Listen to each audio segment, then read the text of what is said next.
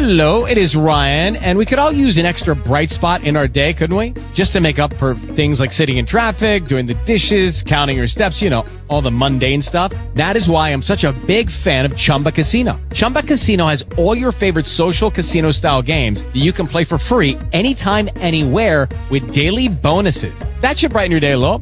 Actually, a lot. So sign up now at ChumbaCasino.com. That's ChumbaCasino.com. No purchase necessary. VGW Group. Void where prohibited by law. See terms and conditions. 18+. Talk shoes. Recorded live. As we inch a day closer to the draft, a day closer to free agency, before we know it, football will be back again. Joining me right now is Bill Carroll. How are you doing, Bill? Just fine. How are you doing, Isaiah? Just fine. Just got off work. So, yeah. So, there's been a lot of news this week, including the franchise tag and the transition tag or whatever.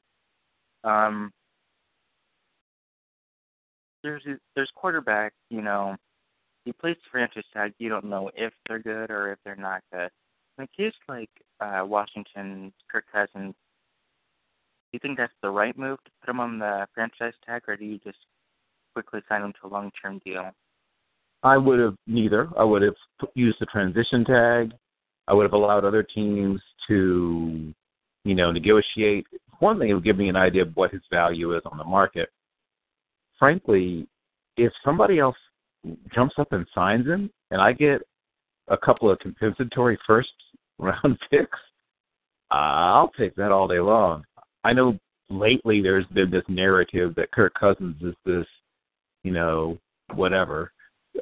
long-term starting quarterback. But look at his numbers against good teams. Not very because good. of the way that, but look at the way, right. If you look at the way the schedule laid out, they were sort of front-loaded. They played a lot of the better teams with better defenses early in the season, and he looked like Kirk Cousins. And in the second half of the season, where they played some weaker defenses, to be perfectly honest, he looked better, and he did improve also. I mean, he's like many guys, reps help everybody. I mean, who knows what RG3 might have looked like if he'd been healthy and gotten to play that whole season. But like I said, the narrative, which took hold, was that Kirk Cousins, rounded the corner and blah, blah, blah. They were right not to give him a long-term deal. You don't give a guy a long-term deal who's Kirk Cousins. I mean, maybe he turns out to be more than we all think he is, but I would make him earn it. And I wouldn't even franchise. I would transition tag him. Maybe he becomes the next Matt Hasselbeck. A guy not with, okay, all awesome, the physical awesome. tools. That's fantastic. Is Matt Hasselbeck worth $22 million? Mm-hmm. Per year? He was. I mean, he was when he first started. No, at no point in his career was Matt Hasselbeck worth $22 million a year. He was worth about $7 at his peak. People have gone crazy. That's all I can assume. People just lost their freaking minds when they're given, 20 whatever million to guys like Flacco, and the world's gone crazy. Just wait till Andrew Luck gets paid. Well, that's a slightly different deal. He is the face of the franchise. Whatever they do or don't do is all built around him. That's not the case with most of the other guys we're talking about. It's one thing if a player is the guy you can't live without. That's not true with Flacco. That's not true with Cousins. You can't. Those aren't guys you can't live without. There's not a huge gap between those guys and whoever the second stringer would be. I mean, I think, frankly, the Raiders would be better if Tyrod had stayed there and he let Flacco walk. And they'd have way more cap room. Are you suggesting either of the backups on that team right now would have done as well, with this past season when Flacco tore his ACL and MCL? Are you saying those were close enough best option? Here's what I'm suggesting. If Ryan Mallett got a couple of years now, he got, say, because remember, this guy's been in and out, but he's never been a long-term starter any place. He's had a handful of starts, maybe half a handful of starts in his career. And I don't know. I watched the games that he started, and he didn't look half bad. Now, here's what should be noted. The main concern about a guy like Malik isn't his ability to play quarterback. It's his ability to understand what it takes to be a quarterback in terms of off the field. He's not quite Manziel, but he's a guy with a little bit of a past. So that's the thing you have to monitor, is you have to make sure that he's really matured. But, I mean, if you're going to give 20-some-odd million and all these other crazy numbers, it just blows my mind the amount of money they're giving to, frankly, average quarterbacks. A great quarterback is worth whatever you have to pay him. Whatever you have to pay him, that's... Well, here's something I would have done, done the average tape market, but, players would never accepted it, but do like maybe a 4 years, $4 million a year, so $16 million. No. That's too much? So that's... Well, no. If you're going to make 20 in 1 year, why would you... No, they do want multi-year deals, but not a multi-year deal with... First of all, the NFLPA wouldn't go for it. I mean, essentially... if you put them with more incentives, like within the contract, you have to reach so many incentives. It has to be way more incentives, because these guys are getting more guaranteed. These guys, look at the signing bonuses. Didn't Flacco just get, $40-something odd million in guaranteed money? Come on. Look at what Sam Bradford got for 2 years, $13 million guaranteed. Yeah, but that's less guaranteed money than Flacco just got. Well, I know, but for a 2-year deal where it's $26 million, no thank you. Yeah. Well, here's what I'm explaining to you. No starter in the league is going to sign for the incentives. Even with the chance to make 4 times that in incentives or 5 times that in incentives, people don't want incentive-laden contracts, especially young players. There's one thing if a guy's, in his last year or two, look at the deal that a guy like, say, Julius Peppers is signing. Yeah, he'll sign an incentive-laden deal because he's in his going to his 16th year in the league. But these guys are going into their peak earning years. They want guaranteed dollars. They might take a slight cut in total overall value in the package for more guaranteed money, but they're never going to sign for imaginary money, because that's what incentives are. Isaiah, incentives are imaginary money. They won't want imaginary money. They want real money, stuff they can put in the bank. So if you're a player, do you try to do the whole Revis thing and try to reach free and stay every other year and try to cash back in? Well, no. I mean, wait, hold on. What are you talking about? Darrelle Revis. Oh, well, yeah, Revis, right. That's a different deal. I mean, you might see something somewhat similar with some of the guys that just got released recently. I mean, some of those guys will... But most guys want to get away from signing a series of one-year deals, because all it takes is one serious injury and you're screwed. Because, once again, you're not in Major League Baseball, right? You're not in the NBA. Your money, most of your money is not guaranteed. The only money that you are absolutely guaranteed, with the exception of, like I said, when you sign a new deal, you can negotiate that a certain percentage of your actual salary is guaranteed, and then your signing bonus. Mm-hmm. And that's the real money. And players, we get excited when we see the total value of the contract or the total number given, but players don't even think about that. They don't care about that. They look at the guaranteed money. That's the only money they know they have. That's the money that they budget for. I can buy stuff with this because I know I'm getting X amount. All the rest of the money in a contract is imaginary. Everything's not guaranteed. Anything's not signing bonus. It's imaginary money. You don't know that you can't start spending that money because you don't know if you'll ever have it. So that's why people look at the wrong numbers when they look at contracts. So let's do a little game here with these quarterbacks that were and are possibly hitting the market. Would you give a big time deal to, or somewhat of a decent deal to? The first name I'm going to name off is Brock Osweiler. So what was that? Would you give Brock Osweiler a long-term deal? I would give him I wouldn't say long-term, but I mean, would I do a 3-year with a team option for a 4th, paying him mid-market money? I would do that all day long. I would probably throw a signing bonus at him in the area of 18, and then have half of his salary guaranteed in his first year, with that percentage edging slightly up every year after that if he hits certain incentives.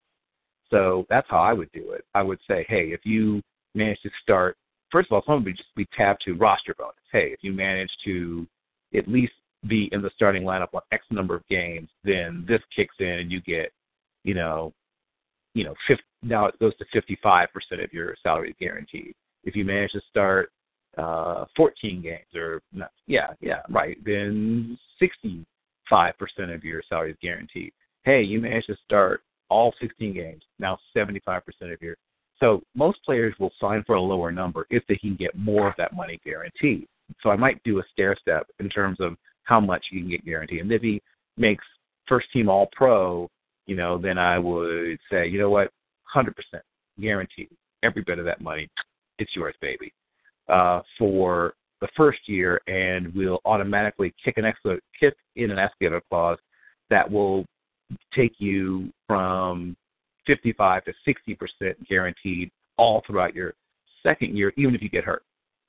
Right? So you put in smart escalator clauses.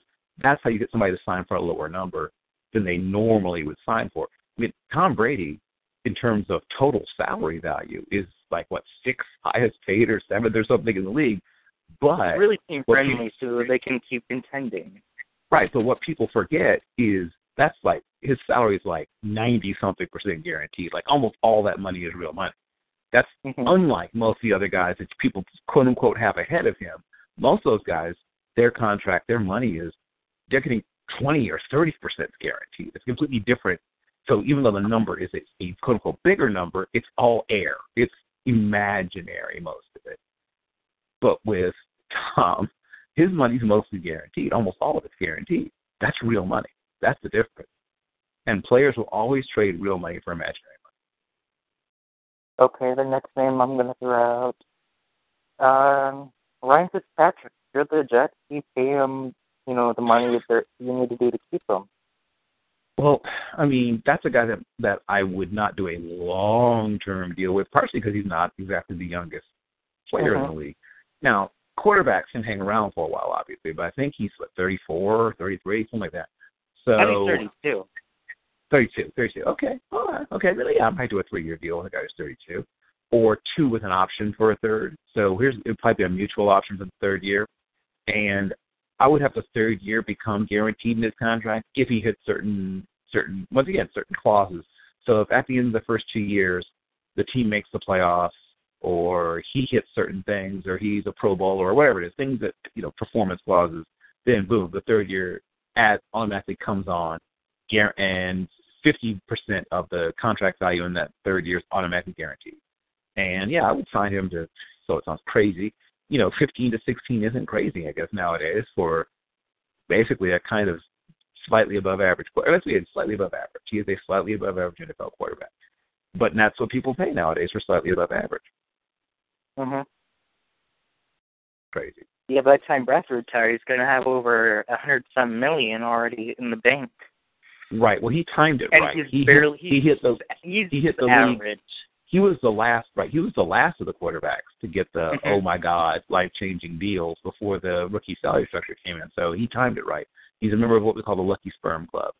So if he's born a year or two later, he's in a very different. I mean, he still would have made a lot of money, but probably about half as much in terms of guaranteed value in his first few years in the league.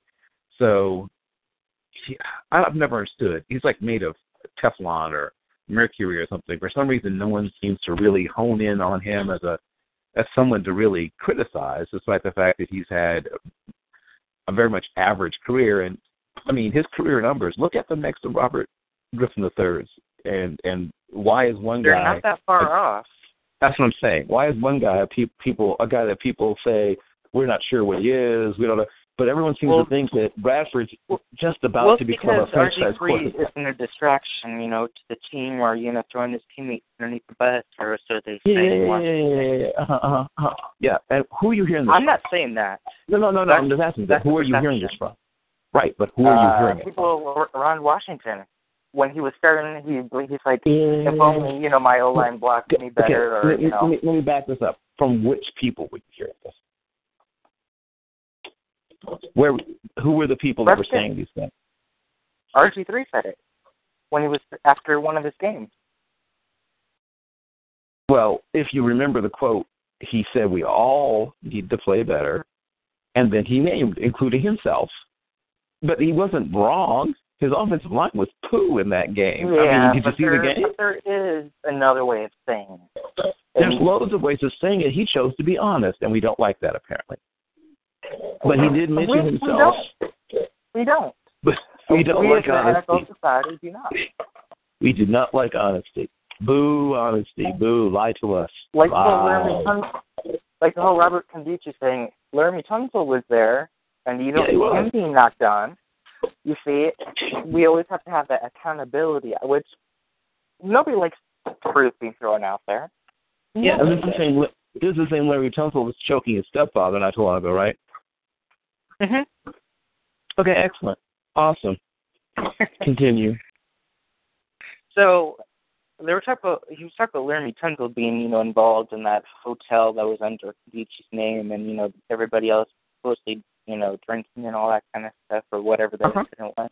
These are a bunch of young men who know they're about to get drafted and make a lot of money who were partying. Yes, exactly. I've seen it before, believe it or not. And people want him to own up that it was all on him. No.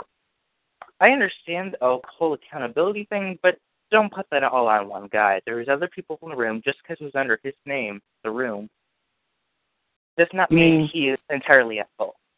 You mean kind of like when a quarterback who's playing in a dysfunctional system with a dysfunctional with a dysfunctional offensive line, a dysfunctional offensive coordinator, and a dysfunctional head coach who wants to see him fail. I'm talking about Washington right now, but the Browns could fall under this as well. Look, Jay Gruden from jump, both privately and within his circle, let it be known he didn't like Robert Griffin III. This is a fact. This is not something I'm making up. If you ask him in the streets, he will say the same thing. He'll say the right things for the most part, but through gritted teeth. But he doesn't like the guy for whatever reason. They got off on a bad foot. It never got onto the right foot. And every chance he got, he took shots and pulled down. We're talking about, there's another way to say it. How about some of the things he said about Robert Griffin III? He completely had a different approach. Kirk Cousins was in a 4-interception game, and the press conference was very supportive. It's not all on Kirk. You got to do this better around it. Blah blah blah. It's a whole different world. So if we're talking about accountability, right? Let's have it be the same for everybody. Let's just if we're about accountability, let's say everybody's held that standard. Robert Griffin III got undercut, right, and sabotaged. That's just a fact. Well, I don't know. The quarterback, he gets most of the blame, of course, which it shouldn't be all on him. Well, Kirk Cousins, for some reason, doesn't be getting the same level of blame. It just blows my mind. I agree, but they also didn't give up. I think it was 2 firsts and a couple of second-round picks for him either. Well, that's not Robert Griffin III's fault. No, a stupid deal. No, it's not his fault necessarily, but the team invested that highly in you. Act like the leader in their eyes. I'm not saying he wasn't or any of that. Here's what I will say. Think about how Johnny Manziel, since we brought him up, would have handled it if he had a great rookie season, gets hurt trying to lead the team to a playoff victory, and then because of what happens with the coaching turnover, all of a sudden somebody starts trying to sabotage him, right? And they ask him. The Browns never had a quarterback, though. And then they ask him to be a team player about it. Hey, run scout team safety. Did he say a peep to anybody about that stupidity that they had him doing? Nope. Did he? Nope. So here's what I'm surprisingly, he didn't tweet about it. So here's what I'm saying. There's a handful of dudes who played quarterback in the NFL, good, bad, or indifferent, who would have done that and not gone to somebody in the press and said, what the hell's going on? He kept his mouth shut, worked hard, worked on This his last health. year, at least, he has. After Yes. someone told him to step off Twitter. Yes. He spent this whole year being abused, in essence, by the powers that be within that franchise, kept his mouth shut, worked hard, came out before and after practices by himself to work on his mechanics, to work on his drops, to work on, throwing the ball to spots and things like that. Didn't ask for anybody to... Basically, they wrote to him bubble wrap, we're not paying you this guaranteed salary when Jay Gruden got us away. Yeah, right. Well, as I told you, if you talk to people around the program, Jay Gruden went in and said it's him or me. And Dan Snyder personally likes Robert Griffin III, but he decided to back his coach. Because if he didn't back his coach, now he'd be having to go find yet another coach. And they've gone through coaches like Kleenex in the past several years, as you may know, in Washington. They've had, 11 coaches in 15 years or something like that? I mean, it's been crazy. Right behind the Browns. It's some whacked out number like that. 9 the Browns 10. seems like they're on their 100th coach, it seems like.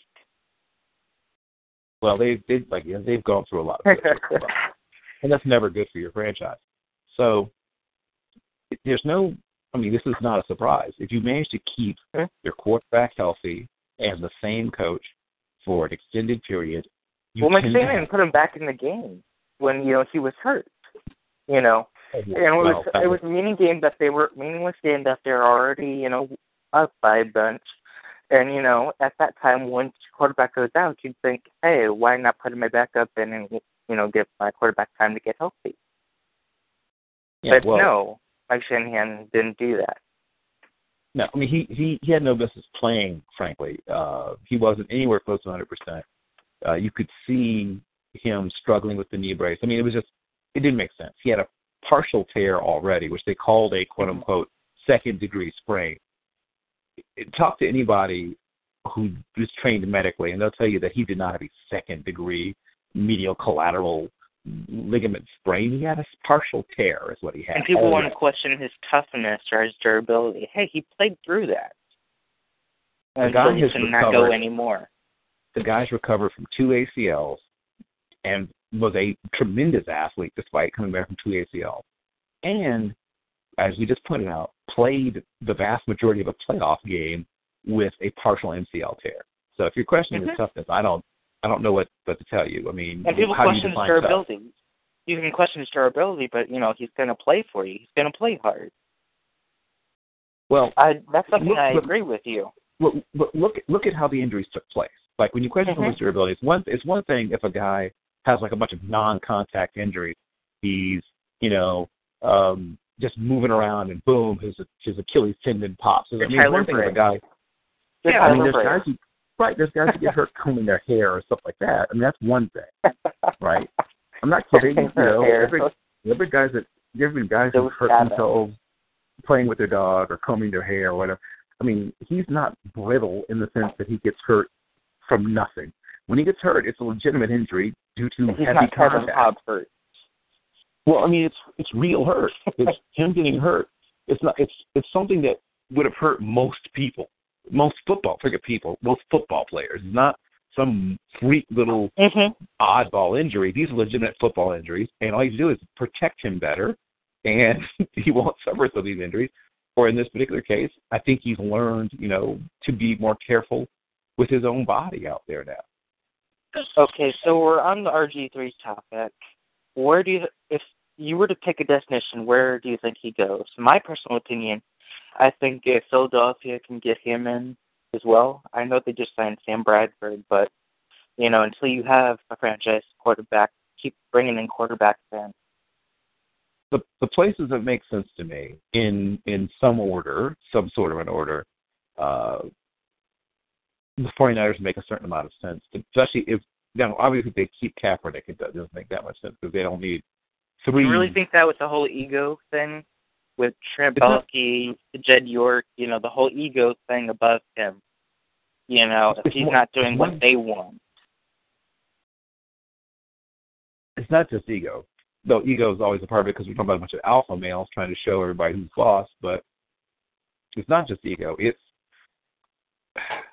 what does it take to build a young quarterback and have them be successful? It takes infrastructure. They used to have that. They had one of the better offense, maybe one of the better when they had Yapati and Davis and Davis Bailey is and back now. Sort of. He unretired. I mean, we have to. I haven't seen him play football. The paperwork, but right. I'm not saying. Have you seen him play football? When I see him play football, then I will put him back on the roster. I mean, I'm just saying.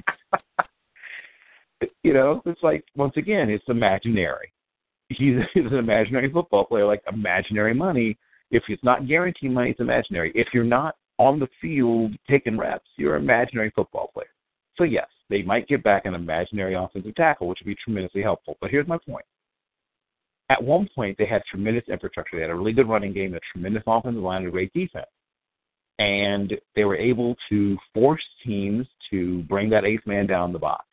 And he was able to extend plays and create things. And he and Vernon Davis had a great simpatico, blah, blah, blah. Super Bowl. I personally thought they should never have gotten rid of Alex Smith. I was in that club. But Alex Smith, and once again, it comes down to upside versus the floor, ceiling, whatever. Alex Smith is a guy. That's something you told me you hated right there because of certain situations. Right. Here's what I'm going to say. It's clear to me that Harbaugh looked at both guys. Harbaugh himself, a 14-year NFL quarterback, looked at both guys and said, okay, this guy has a higher floor but a lower ceiling. This guy has a lower floor but a much higher ceiling. I mean, he's watching these guys in practice, and he's watching them do run the same plays, and he's saying, wow, that ball comes out of this guy's hand pretty sexily. And he says to himself, well, we can actually make use of, some of our deep speed that we haven't been able to make use of previously. How much of this Kaepernick cold trade thing is manufactured, and I think it's Jed York and about trying to get any, last bit of Jim Harbaugh out of the building. That was a Jim Harbaugh guy. Ding. Now you've identified what it is. It is we're going to scorch the earth and wipe clean up the stink of Harbaugh. No team has had more roster turnover in the last 18 months than the 49ers. They are almost a completely different team than they were 18 months, 1 year and a half ago. Look at their roster. Chock-a-block full of all-pros and whatnot. You could probably name 3 guys from that Super Bowl left on the team, 3 or 4, that are still on the contract. If that many, might be less than that. Joe Staley, Alex Boone, Kaepernick, of course. Is Alden Smith? No, not Anquan. He was safe.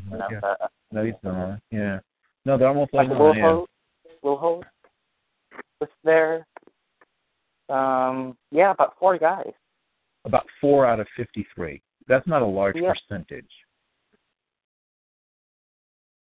So back to my point about roster turnover. They have had more roster turnover than any other team in the entire NFL in that amount of time. And so the infrastructure, familiar faces, everything you could look for, leadership, right? All that gone, torched, ripped out from under him. And then you say to him, okay, we're going to get rid of a lot of the best talent on the team and replace them with lesser talents. And no offense to Jim Tomasulo, lesser talent also in the coaching position. Well, he was sort of a scapegoat for him. Yeah, well, after they got rid of Harbaugh. Partially that, and also they just wanted to. They desperately wanted to rid themselves of Jim Harbaugh. It's that simple. And wasn't Jim Tomasulo a Jim Harbaugh guy? Yes and no. He was there before he was there. He came into He came there in with Mike Singletary. Exactly. He had been a D-line coach, maybe with Nolan, in fact. I mean, he's been there for a while. He's been a 49er guy for a very long time. He's been in their program in various positions. I think he might start as a quality control guy a couple of coaching regimes ago. Come to think of it, he's been around the building for years. And it was just everybody loved it, right? Everybody, who doesn't love old Jimmy T? And well, except for the fans this past year, they're like, "Why isn't he coaching?" He is coaching. It's kind of takes it only so far. Look, he's a good guy. He's a likable guy, and he'll be a coach again somewhere, probably a position coach. But it was, like I said, it was we're going to get rid of Harbaugh. We're going to find some guy that won't be too expensive to replace him. And I won't go as far as say scapegoat, but they didn't. If he somehow miracled his way to 8-8, they would have kept him, But he couldn't miracle his way to 8-8, and anything less than that gave them. He was 5-11, pretty darn good compared to what they lost and what they had to work with. It seemed like they were playing with third-string talent out of the preseason the whole year. That's what it seemed like. It was not a good team. It was a bad team. No. Much of the year. You could see them how badly they missed so many guys. Even the guys who came back weren't the same as they were. I mean, Navarro. Well, they really missed Crabtree and all these receivers that they let go. And they had Anquan Bolt who couldn't separate. You had Vernon Davis who lost a major step. You had really no go-to wide receiver. Quentin Patton was a nice complimentary guy. Well, here's what they lost. They lost their Corey pass Smith rush. was the default. They lost their pass rush. They lost their offensive line's ability to get movement in the run game and to protect the quarterback. They lost some of their best special teams players. They lost every single element, right, amongst others. Every single part of that team lost major elements. So add that to the fact that there's, mommy and daddy are fighting upstairs on top of that. This team in the last year under Harbaugh was a troubled team even then. And I think that had to do with them preventing them from reaching the heights they would have perhaps otherwise reached. Then finally when Harbaugh shown the door, and there was a split amongst the team even. There were guys that were Harbaugh guys on the team who loved him, and there were guys on the team who weren't exactly heartbroken to see him go. Because he's a very hard, grating personality. He gets on people's nerves. Well, it's a hard, grating personality, but if that man can coach with the best of them. Yep. You won't find somebody who will coach really any harder on the market for, if you're looking for a head coach. He's probably one of the top, when he was in the league, he was about top list, maybe top 5, top 10. Yeah, he was that really good of a coach. Yeah, it was probably top 5. And you look in 1 year, he's already basically turned around that Michigan team with, very little to work with. Well, I wouldn't say very little to work with. I mean, they had a pretty good recruiting class come in ahead of the one that he brought in. Here's what I'm saying. Brady Hoke's last recruiting class was a pretty damn good class. We're about to see a bunch of those guys hit the NFL. Some of those guys already have, but next year, that last... Yep. So good. Yep, and a bunch of others. So, like I said, those seniors... those guys that are seniors next year, Jake Butt, a bunch of others. I mean, it's going to be whatever else you want to say about Brady Hoke, he knew how to recruit. So the cupboard wasn't bare. He just didn't have the right guys and at the right time. Well, it was a couple of things. He's not a great schemer. He's not a great in-game guy, and he had a tendency to be a little too loyal to some older. Not that every old coach has had the game pass him by, but some have. There's older coaches who are very innovative and forward-thinking. He just didn't have those guys. He had a lot of sort of backwards-looking, wedded to doing things a certain way kind of coaches, and not matching their system to the talent, but trying to wedge the talent into the system they already wanted to run. So there were some problems. Plus, when they first came in, they had all the wrong guys because not only people always noticed the offensive difference that Rodriguez ran, but people forget they were in that 3-3-5 stack monster defense when Rodriguez was there because he loves that defense and has taken it wherever he's gone. Rob Castile and others coaching his defense, running a very Is Juan different... Castillo still in college coaching? No, I didn't say Juan Castillo. I said Rod Castile is the guy that follows Coach Rich Rodriguez from job to job to job, from West Virginia to Michigan to Arizona. Yeah. Juan Castillo is a completely different guy. That's an NFL coach. I'm talking about Rod Castillo. Is he still in the NFL? I think he is. I think he's a position coach. No, a line coach, I think. Anyways, we were talking about landing sites for RG today. I'm sorry I got you sidetracked. Right. Well, I mean, getting back to places, people keep talking about Dallas, but that's only because of the fact that he's a Texan. I think that's, while it's not impossible, that's a lower down the list. I think the Rams are a possibility. That would be so ironic. Well, it would be ironic, but why not? But why wouldn't you? The Rams can use an infusion of talent at the running back position, even if he doesn't get named the starter right away, even if they have Keenum in there as the placeholder quarterback while he learns the system and gets his confidence back and things like that. It's a great setup in a lot of different ways. It's a stable situation because for whatever reason, people never seem to want to fire Jeff Fisher. So you're going to have the same coach for the next few years. They do have a pretty decent offensive line. 12 to 20 years, it seems like, and Berser says they're destined to go 7-9 every year. Well, the good news is that expectations aren't. I mean, think about this. Other ways that's a great situation is that expectations are not super, super high. The LA market's just happy to have football, and pretty soon they're going to be clamoring, for more than 7-9. Well, not for the first. Realize. Yeah, not the first season though, and probably not the first year or second. He'll probably get the shit. He'll probably get the shit through the first part of the first season. He might start after the bye week or whatever. I mean, however it takes him to learn the offense. But here's my point. It makes sense for a few reasons. They have a pretty good offensive line. They have a really good running game. Pretty good offensive line. That's what I'm saying. They have right, exactly. So no, I'm questioning that.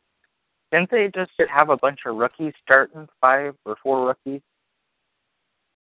Yeah, but some of those guys are future elite level dudes. Not all of them, but a couple of them. But here's my point. Their offensive line is coming together. There's talent there. And some of those guys are going to be elite or darn close to elite level blockers. Their running game is obviously very, very good. They could use still some more help in terms of targets to throw to, but they have a very good tight end and, some other guys who are sort of growing. Who's a pretty good tight end? Lance Kendricks? Don't they still have... No, they cut Jared Cook. Oh, that's right.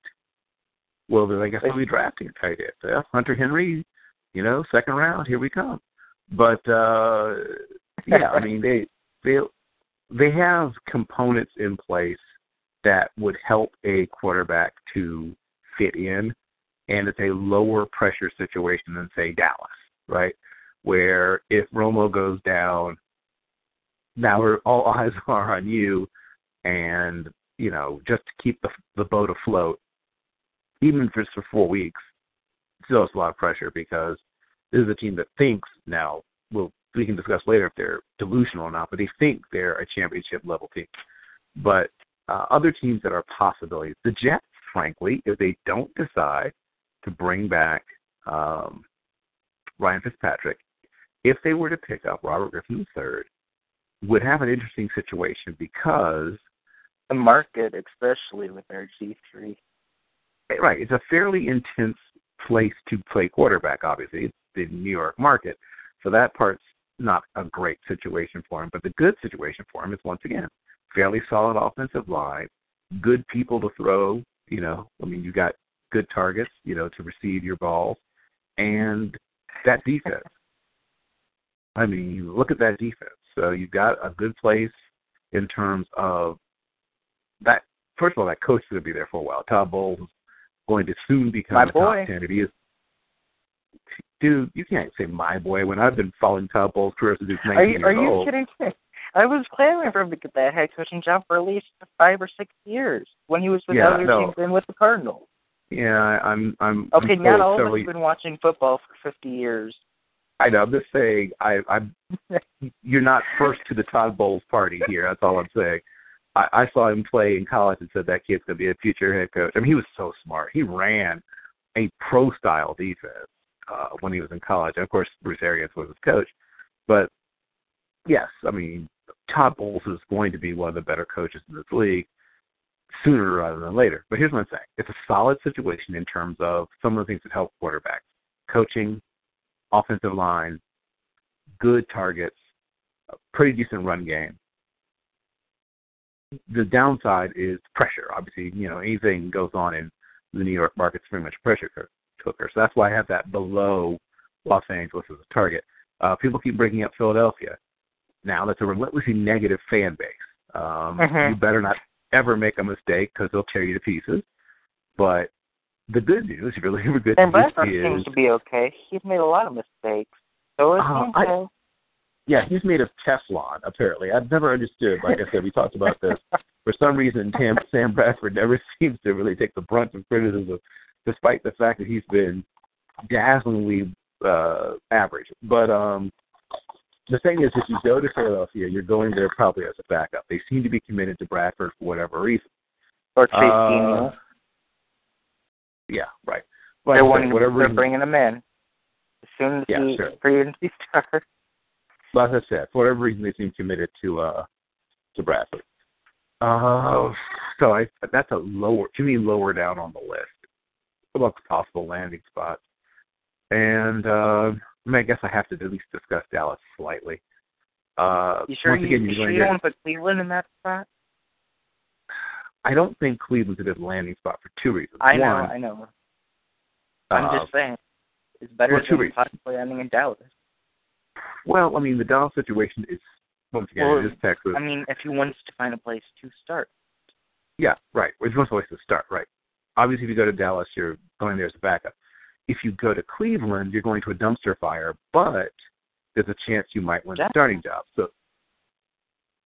so that's the mental math you're doing. Do I want – plus they're probably going to draft a quarterback. So he still might be sort of the placeholder guy. They might bring him as a veteran to help get Jared Goff or Wentz or whoever it is. But the point is that he might be the placeholder quarterback for, whoever it is that comes next. Now, it should be pointed out that that's originally what Fitzpatrick was brought in to do. So sometimes the placeholder possibly becomes Geno the Smith guy. might be available. Geno Smith will most likely become available, yes. But I don't know how much of a market there really is for him right now. But here's the point I'm making is that even if they're bringing you as a placeholder, it's a chance. And sometimes that guy who they thought was the placeholder becomes the guy. Like I said, Ryan Fitzpatrick is a perfect example of that. They thought he was going to be, one of the veterans they're going to bring in to help bring along their not rookie, but at that point, I guess, second-year quarterback. And obviously through the broken jaw and everything like that, he ended up winning the job. So potentially, could he go into a situation even where he's supposed to be being brought in as a backup and win the job long term? Probably not so much in Dallas, but you're right. He might be able to do that in a place like Cleveland. The question is, do you, how long?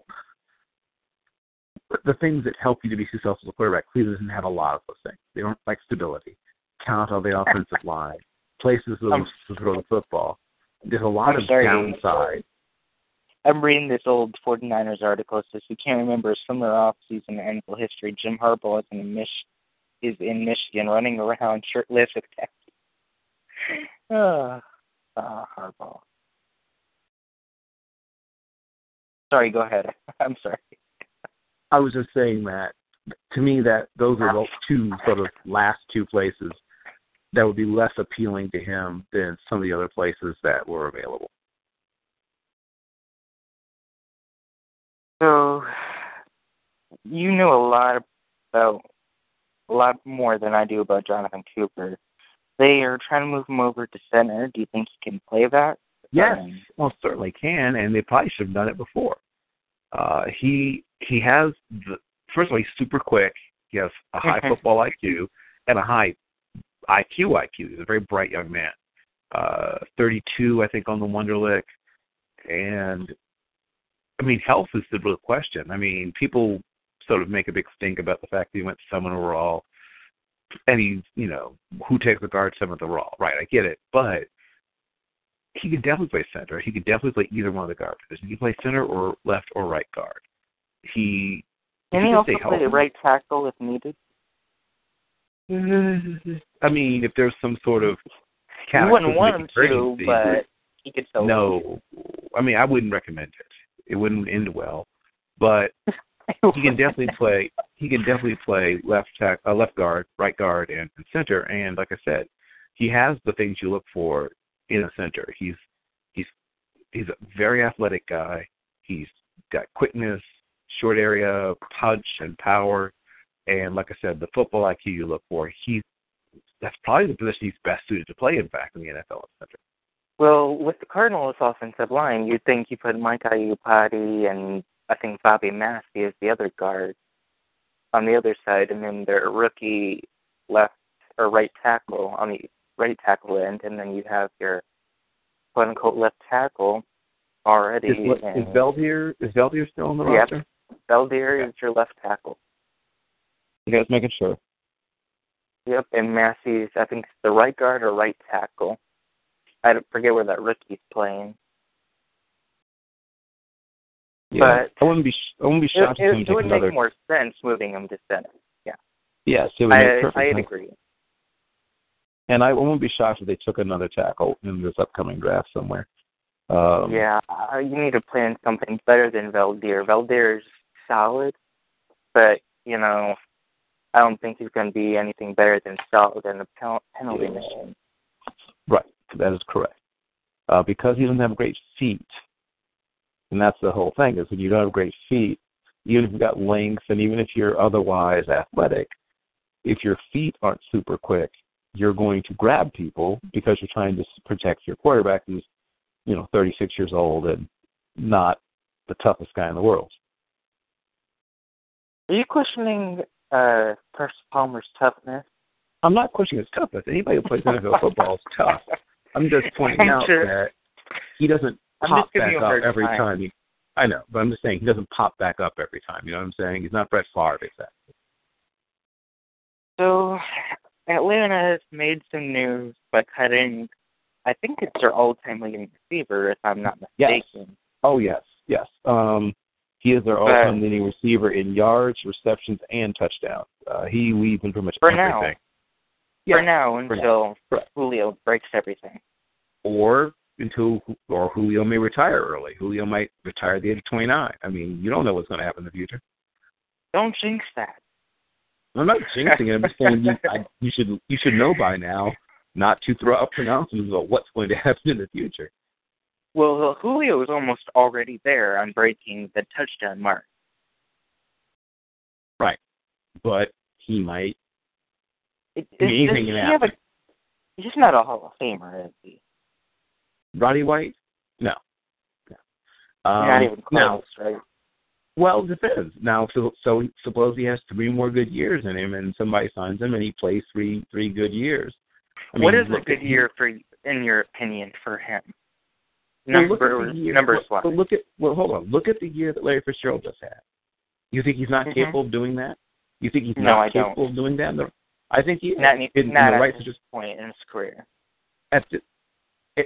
Physically, he and Fitzgerald are pretty close to the same guy. At one point, he was way more athletic than Fitzgerald. Now, he's lost a little bit of that, but he's still a tough, strong guy with really good hands.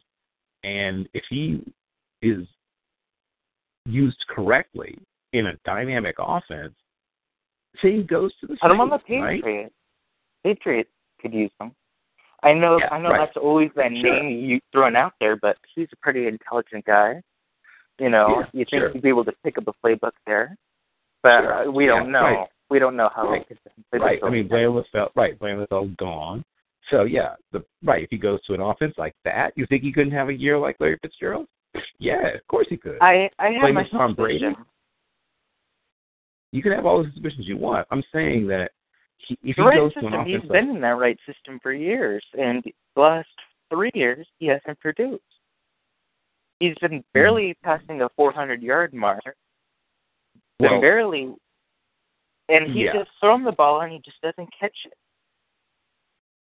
He's not getting many targets. Not all. He's not getting any targets. No, he's not getting any targets. I mean, you could say why if you can't catch balls that don't come to them, Isaiah? No, when it does, he's not getting targeted. But a lot of it's just throw.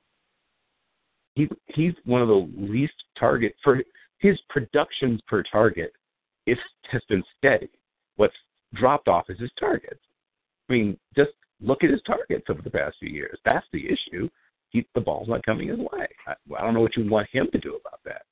If he goes to an offense where he's targeted more, and like I said, he can do the things that we just saw Larry Fitzgerald do. He's a physically strong, one of the strongest receivers, pound for pound, in the league. A former state champion wrestler. Well, the Titans aren't the most dynamic offense in the world. I know. Here's my point. There are places where he could do well, particularly in an offense where they spread the ball around fairly evenly. Say he goes to Green Bay, right? Jordy Nelson. They don't need another slow wide receiver. Well, first of all, he's not as slow as you think he is. I don't know. I know. But I'm talking about with age, it's harder to separate.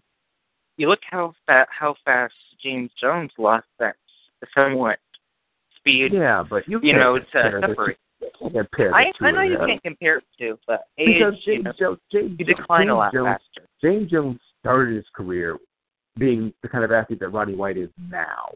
So when he started to drop off, he went straight into an area where he's just barely still able to play. Roddy White was an elite. He's in that Anquan Bolden type of. Almost to that. But here's my point: is when he first hit the league, he was an elite level athlete. So he's dropped down, obviously out of elite, and maybe even out of very good, but he's still a good athlete. People completely underestimate how good Roddy White is. He just stopped getting targets, and if he goes to the right situation, he could produce.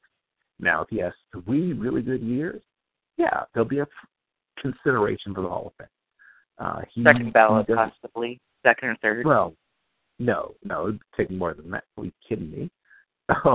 No, it would take many more years than second or third ballot. I don't know what you're thinking. I know. I just wanted to get you fired up. I'm just saying you have to think about the backlog, especially at that position. There's an enormous backlog at what? If somebody like him gets in before Isaac Bruce, I'm not saying he gets in, but somebody like Roddy White, like that type of player, and that production gets in before Isaac Bruce or Torrey Holt. Well, I don't think Torrey Holt will be upset. Torrey Holt, I don't either, but I'm saying if he does get in over him, I think Isaac Bruce gets in eventually, so he probably will have a nice long wait. A lot of receivers are going to have to wait. It's an enormous backlog. In other words, my boy Sean Drone got re-signed to a 1-year deal. Do you think this is a good timing for the backup to Carlos Hyde?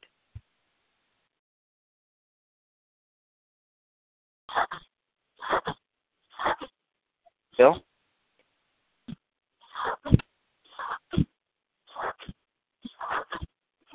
Hello. Can't hear you.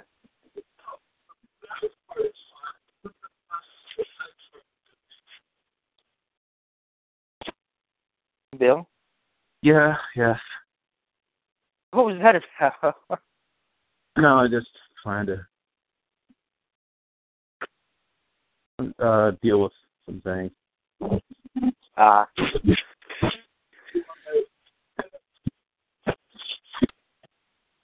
So, in your opinion, do you think that was a good move by the Niners, re-signing Sean Drone?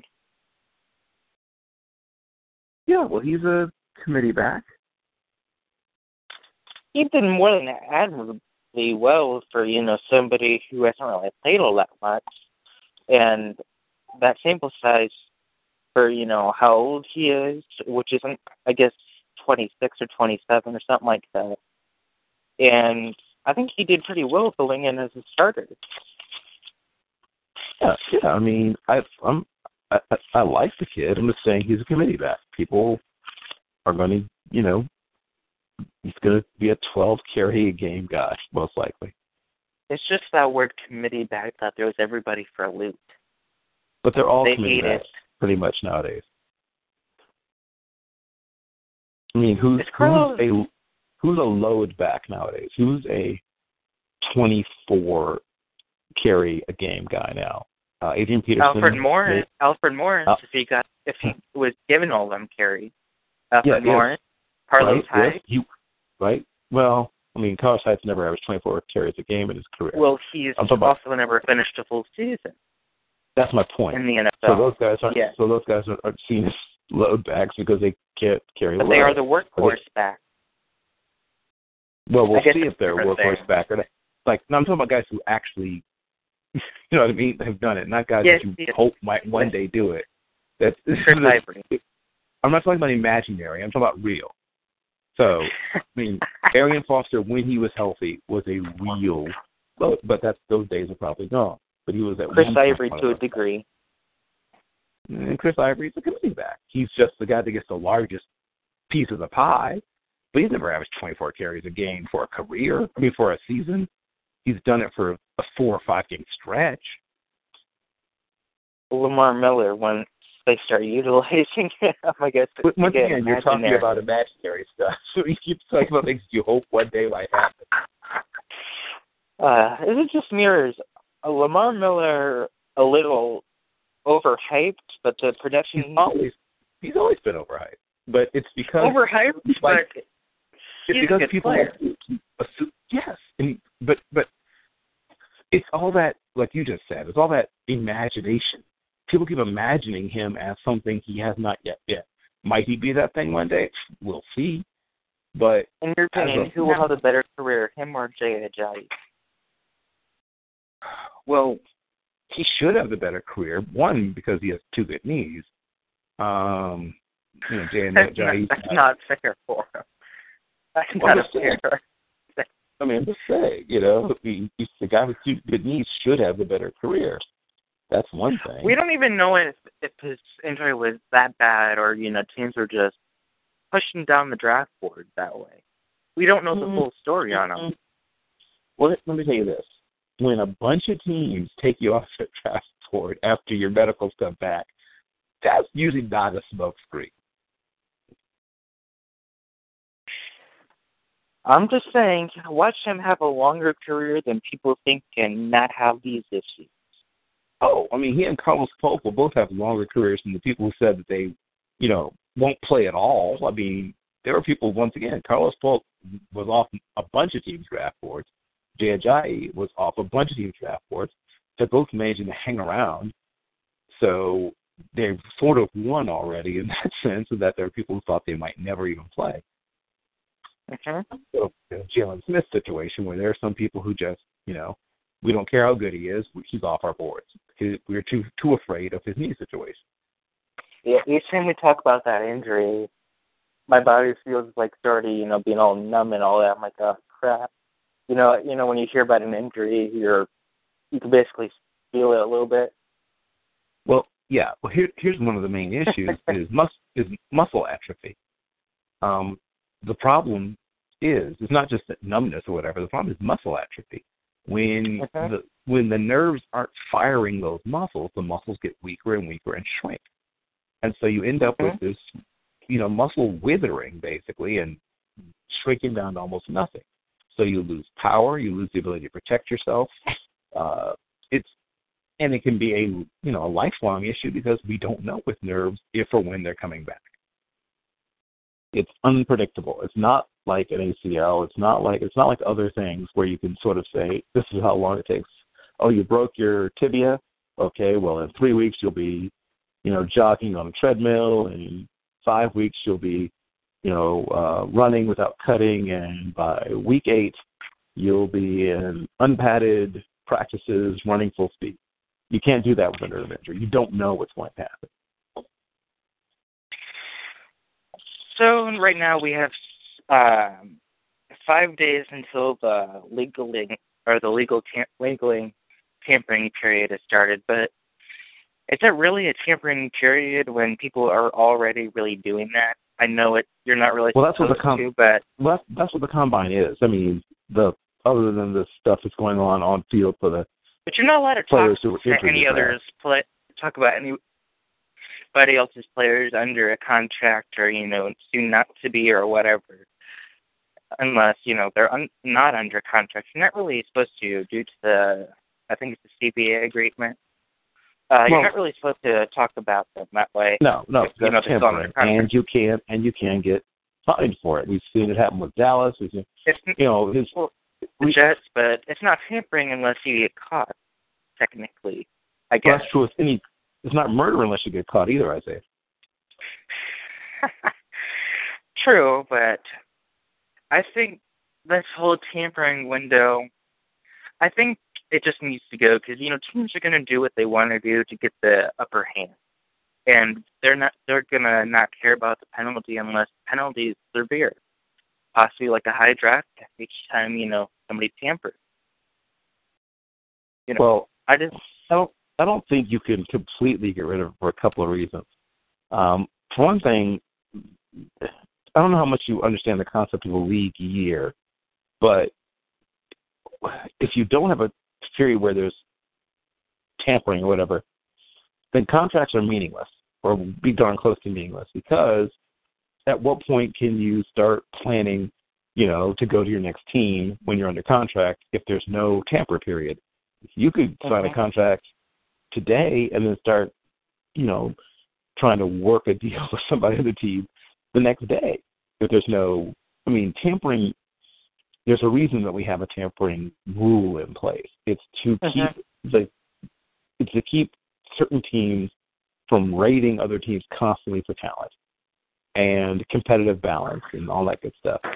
All that goes down the tubes if you allow Jerry Jones to start cozying up to every other team's players while they're still under contract, which is what he would do immediately if there were no tampering rules, just so you know. Well, I'm getting most of my information from Mike Florio. I don't know if that's all accurate. Okie dokie. Well, you do that. Here's what I'm going to say is, like I said, there's a good reason for that. You might want to tweak the rule. There we can have a discussion. But if you get rid of the rule, it's going to be the wild. Like that? You just get rid of, how there's guys that, like your James Laurinaitis and them that just got cut. I think you should, as soon as the Super Bowl's over with, stop where you cannot sign any more free agents until free agency happens. And, the guys that aren't under contract are also included where, you have to wait till free agency starts to sign any of them. Okay, so what you're really talking about is just changing the league year. Is what you're really talking about. You're talking about. Pretty much. It sounds like you're just saying, let's not have the league year end in March, have it end in January or February, whenever the Super Bowl is. That's what you're saying. Well, you cannot sign any more free agents until after the Super Bowl ends until free agency starts.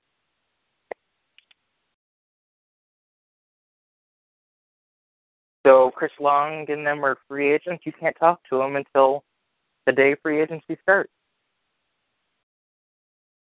Okay, so for you, when would that be? Because I'm not trying to make sure I'm following you. What day is free agency again? That's crap. Let me figure this out. Well, it's about to start. Monday? Okay, let's just say Monday. James Laurinaitis and them, they were released from their contract. Okay, I'm saying you should not be able to talk to them or sign them until Monday as soon as free agency starts. You can have details worked out, but you cannot sign them officially or that kind of stuff.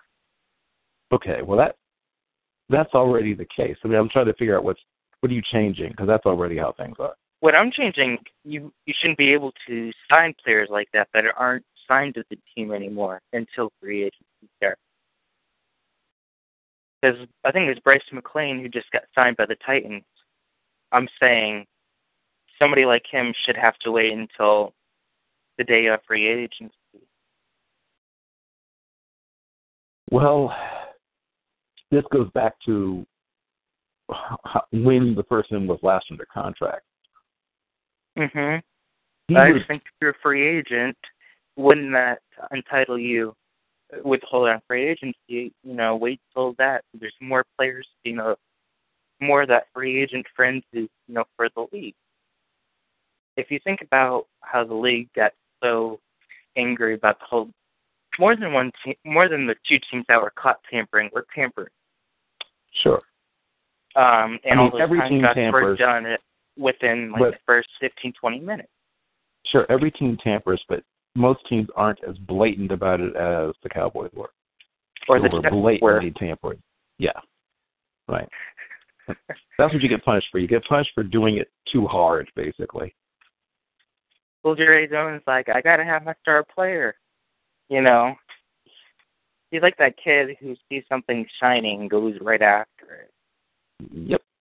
I think he lives in his own fairy tale, it seems like. He's out there. He's an interesting guy. He lives quite the life. I don't know if you read the article I that read was published recently. Oh, okay. He's living the dream, my friend. He's living the dream.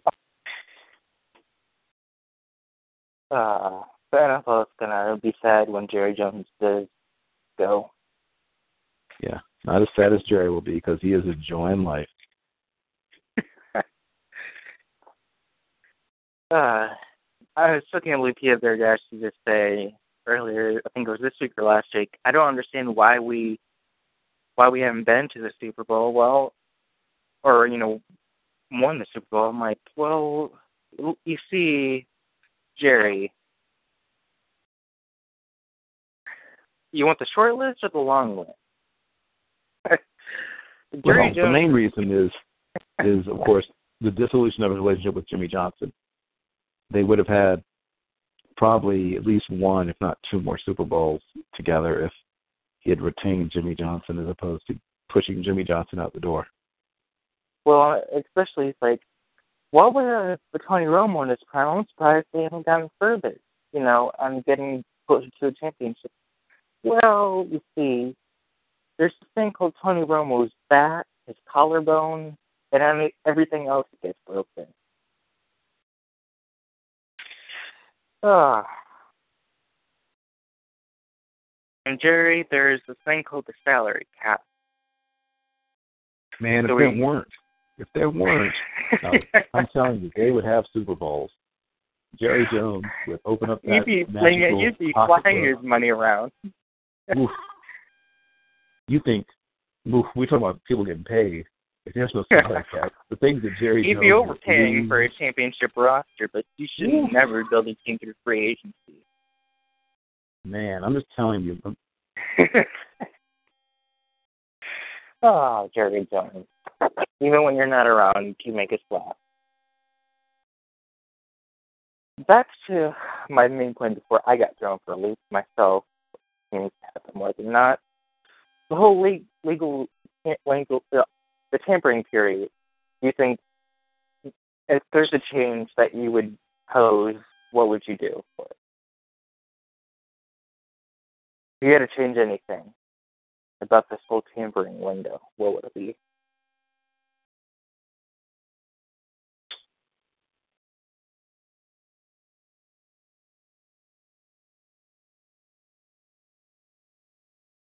Bill?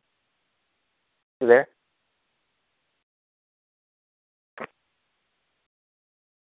Bill? I think I'm alone.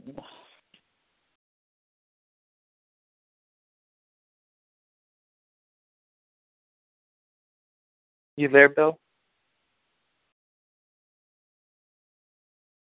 Well, while Bill is dealing with whatever he's dealing with, the NFL has had other news going on.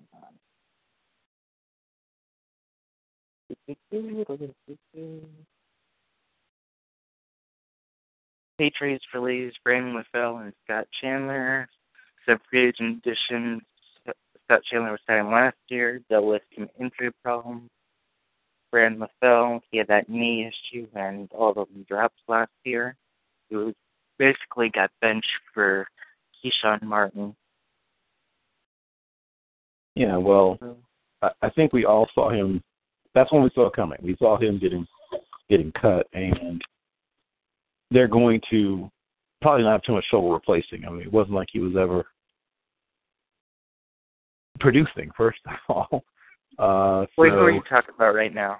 So, we're talking about LaFell, right? Aren't we talking about LaFell? Well, I was talking about LaFell and Scott Chandler, so I was like, which one are you talking about? Oh. Well, I mean, Scott Chandler did a pretty good job being Scott Chandler. I mean, he did the Scott Chandler thing for him. Right. You know, he played second fiddle to Rob Gronkowski, but you're not going to find anybody better right now. But right. I mean, when he was given the opportunity, he did it. Yeah. But he was a little dinged up.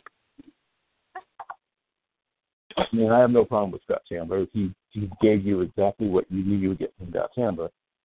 Will they ever find that solution to that second tight end? They might. It's not. I mean, might be a kid like Tyler Higgins or whatever. Who knows? I mean, there's people whine incessantly about this tight end class, but there's people to be had who will be able to, in the right situation. There's not many number one tight ends in this class. There's a bunch of number twos. Mhm. And the Patriots aren't looking for a number one. They're looking for their number 1B, Rob Gronkowski. And I probably shouldn't bring up his name, but Aaron Hernandez has been better than all of those tight ends. Yes. They just can't find that replacement. Right. Well, that talent, that young of an age. You know, well, here's what they would have to have happen. They'd either have to hit in the draft, which they might. I mean,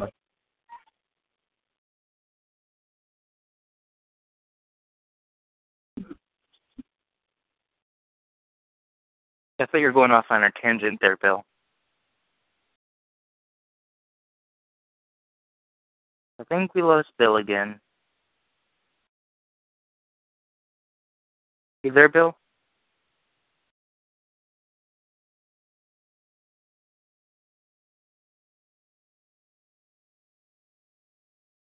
Moving on, Alex Mack avoids his deal with the Browns and will test free agency. Like I was saying, Bryce McCain signs a 2-year deal worth $12.5 million for the Titans. Julius Peppers has no plans of retiring, which I wouldn't think he would just yet.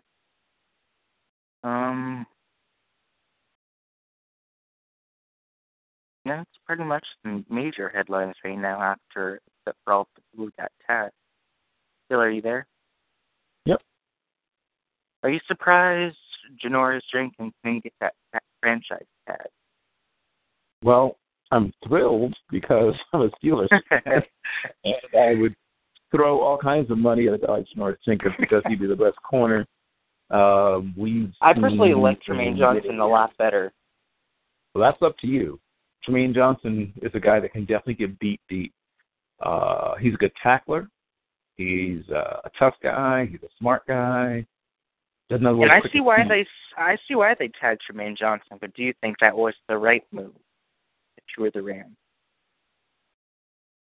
It depends. I mean, if you want to run a system where you want basically a corner just to have to worry about the first 17 yards, pass the line of scrimmage, and be physical, things like that, that's the guy you want. He's a 6'1" and a quarter or something, and 206 pounds, and he's one of the bigger corners. So that makes sense. But I just think that you can get Janoris Jenkins to do more things.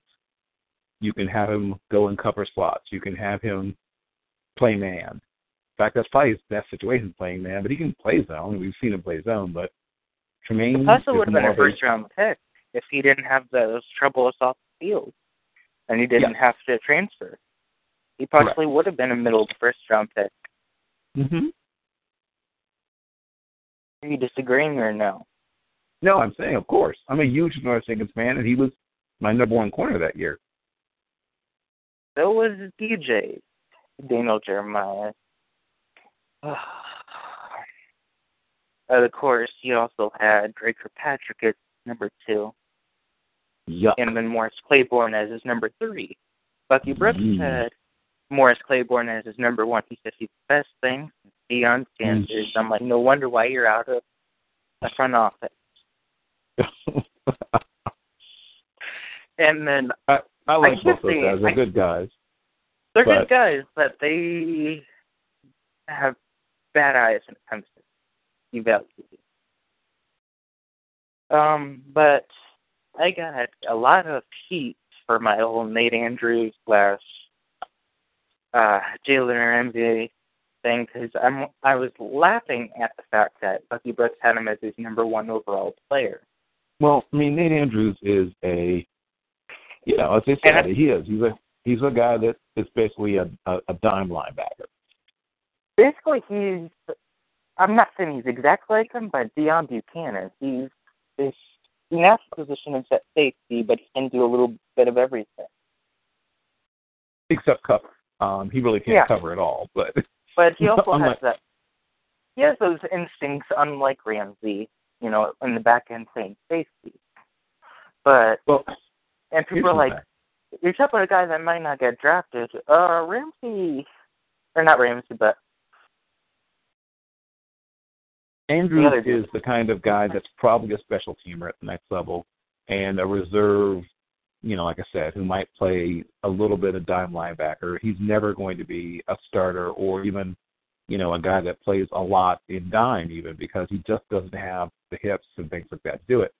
Didn't you agree with me that Andrews was the better safety? I don't think Andrews is really a safety either. I mean, the best safety on their team, as I've said it a million times, is Derwin James. There you go. Now I'm excited. Now you've got my attention.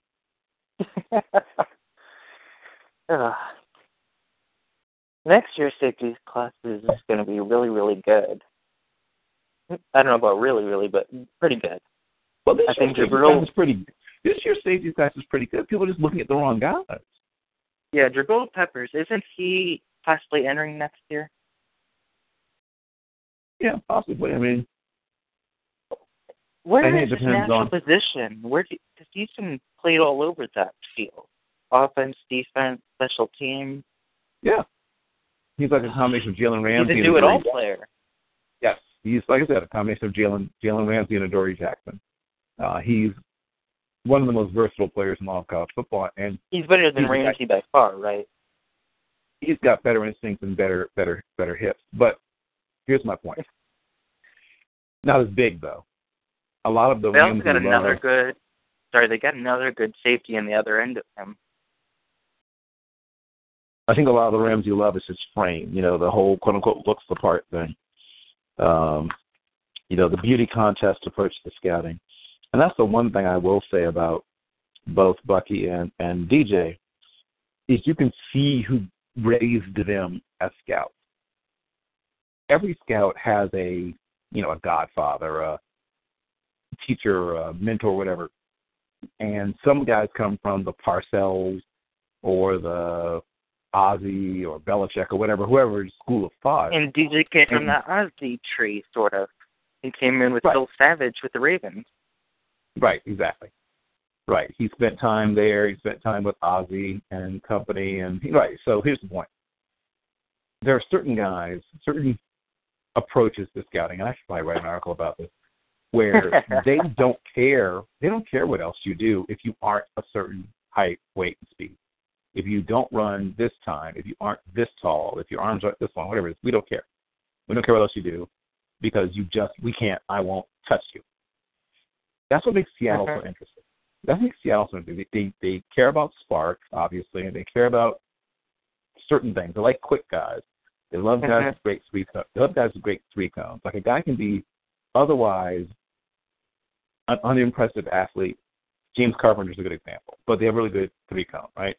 Not that strong, not great long speed, or not great anything, average tape even, but they look at, okay, he's a big guy with a really good three-cone, or in the case of Earl Thomas, he's a little guy with an amazing, ungodly three-cone and good long speed. But they look for certain things. They don't care about height and weight and things like that. They'll draft a guy who's a little shorter than what other teams think a guy needs to be to play a certain position, or a guy who's a little too light or a little too big, right? I mean, that was a knock on Cam Chancellor, is that he can't play safety, he's too big, So Brandon Browner was a guy that was too big and too slow. He ran 4.72 or 3 or whatever it was. Well, he's kind of been that outside of that system, though, too, sort of too big and too slow when he's not with the Seahawks so far. Right, but that's and the penalty machine. Right, exactly, because it comes down to usage. That's what people need to realize about every single player. There are systems where Joe Montana would have been just average. As great as he was in the system he was in, you put him in a system like the one that Dan Fouts was in, or a system like the one that Terry Okay, Bradshaw Bill, we need to was get you in. We need to get you in some coaching. Start building up your ranks, Bill. I'm just saying, You're that knowledgeable. Player, you should be a coach. I'm just saying, every single player can be maximized or minimized based on usage and system. Even like you were players. saying earlier, the reps helps. Having the reps. If you have the right system, you can get away with guys that can't do certain things. Hey, we've got corners with bad feet. That's okay. We don't need them to turn. We just want them to jam the living daylights out of people and give them trouble for. We don't see a lot of those jam-type corners that will jam you at the line of scrimmage. We don't see it like we used to. Well, the Legion of Boom, that's what the Legion of Boom's all about. They're about jamming. Well, I mean, outside of them, you don't really see that around the NFL. Yeah, because it takes guts to do that. Because if you miss, you're a dead man. It's a flag.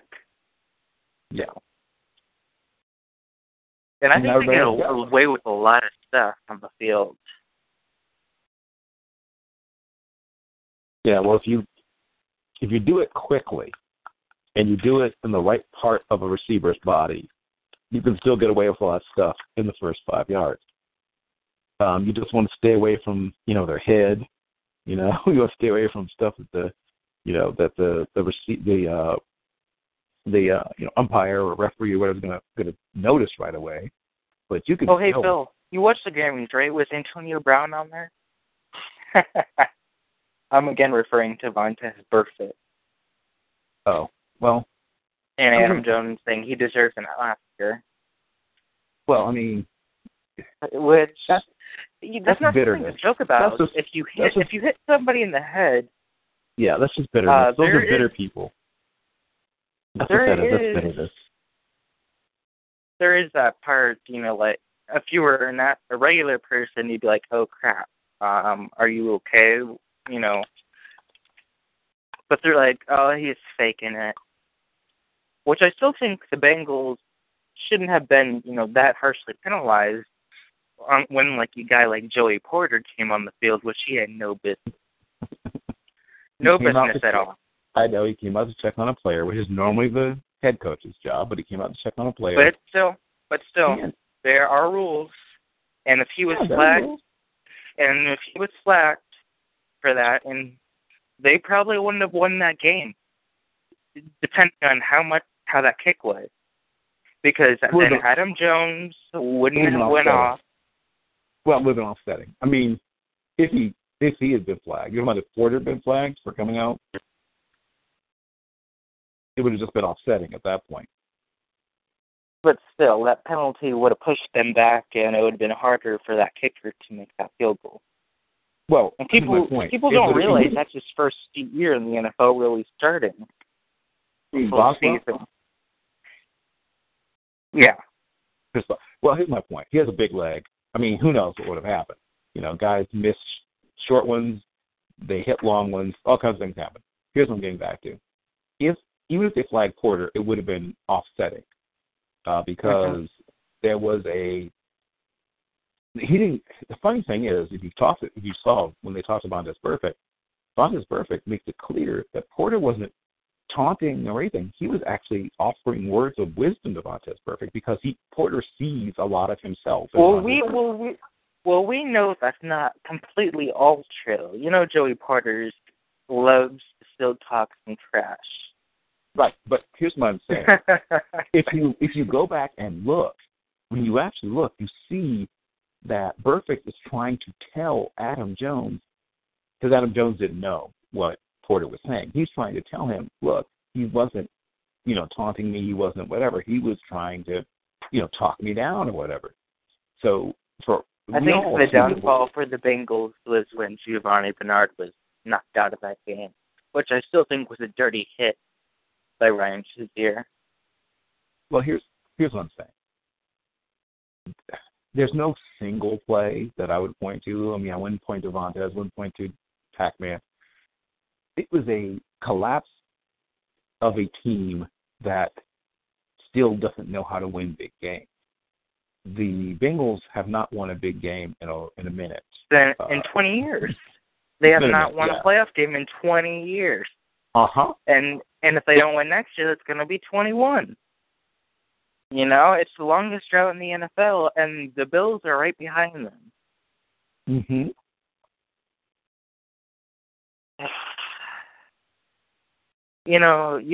Sometimes you feel for these fan bases where they have to deal with mediocrity for so long. And the Bengals, it seemed like every other year they made the playoffs, and then the next year they missed until Andy Dalton sort of came into the picture, and everybody was sort of throwing their knife at him, saying he was the problem. And look, when they weren't in the game, when he wasn't in the game, they really needed, him on the field. A.J. McCarron is a fine quarterback, but he is not Andy Dalton for that team. No, he is definitely not Andy Dalton. He is not. He also does not have a big Jesus on his chest. Yeah, the A.J. McCarron love has always been interesting to me. There are people who really are convinced that he's going to, at some point, beat out Andy Dalton for the starting job and leads the promised land or whatever. Yeah. When Marvin Lewis brings in competition for one of his quarterbacks, that's when pigs will start to fly. Well, I mean, here's the issue. There's something wrong with being a game manager. You can be a Hall of Fame quarterback and be a game manager. I've said this many times. The problem is that when you don't know that's what you are. Wasn't Joe Namath a game manager? What was that? To a degree, Joe Namath, wasn't he a game manager? No, he was the opposite. Well, I've watched the late stages of his career, not his early stages. Here's what I will say. In Super Bowl III, though he did have some shaky moments, for the most part, he actually reined in. He was a gunslinger. He was the first Brett Favre in many ways. I mean, he would throw you into a game, he'd throw you out of a game. He threw a lot of interceptions. So no. Sorry. I'm derailing you from your point. So if only he were a game manager, they might have won more Super Bowls. He was a gunslinger. So he had tremendous confidence, too much confidence in his arm. That's the problem I'm getting back to with McCarron. If he would accept what he really is, if he would look at Kellen Moore and Case Keenum and guys like that and say, I'm just a bigger, stronger version of that, as opposed to looking at himself and thinking, I am a stud hoss quarterback. Watch me slang it. Because that's the problem. A lot of it was his cockiness. Matt Money Smith, a really good guy, he's called a lot of Stanford games, and he used to be part of this CBF 247 pod. He basically called him out, and he looked at Daniel Jeremiah's top 50 list. He's like, where the hell am I? And he's like, you're part of the, I think it was 3 national championships or no, 2 national championships. Like he said, actually it was 3. All defiant. Like, well, you weren't part of that other one. You weren't the quarterback. He was on the squad. It's like when people say that That Tim overconfidence really it's like gets when people say Tim Tebow is a 2-time national champion or whatever. It's like, well, he wasn't on the team, quarterback, but right. He was in reality it was, but when you come to a quarterback, you really don't fit. So that's when the cockiness really gets to you. A guy like A.J. McCarron. Well, it's okay to be like that if you're Aaron But Rodgers a little too cocky. It's good to be cocky, but when you become arrogant, it's another story. Well, most great players are arrogant. Arrogant's not the issue. Tom Brady's arrogant. Aaron Rodgers is arrogant. Cam Newton's arrogant. And they all pout like babies when they don't get their way. Yeah. Arrogance isn't the issue. Most great athletes, Tiger, Michael Jordan, name a truly transcendent athlete who wasn't arrogant. There's not a very long list. Tony Romo. He's not a transcendent athlete. Get away from me. I'm talking about the greats. The truly great are usually arrogant, but that's not the issue. Troy Aikman? I don't think Aikman was great. No, this is a guy who's not funny. You bring him up though. He's a guy who's at the intersection of elite and game manager. Because it was such a run-oriented team, there'd be games where you'd have 18 attempts, 19 attempts, 17 attempts, 20, 21 attempts, 14 to 21 for 218 yards and 2 touchdowns. And a lot of his stats are underwhelming, even for the era in which he played. But to his credit, when they did need him, when for whatever reason their running game was shut down or whatever it was, he did show he could rise to the occasion. But he had, to me, a fairly short prime of his career. He had about 6 really good years from his second year in the league to his 8th. And then he started not being able to stay healthy, due to, frankly, a series of concussions and post-concussion syndrome. And, by his, 11th year in the league, he was done. He only had, I think, 1 3,500-yard season, 2 3,000-yard seasons, something like that. His actual numbers are, like I said, not spectacular for the most part.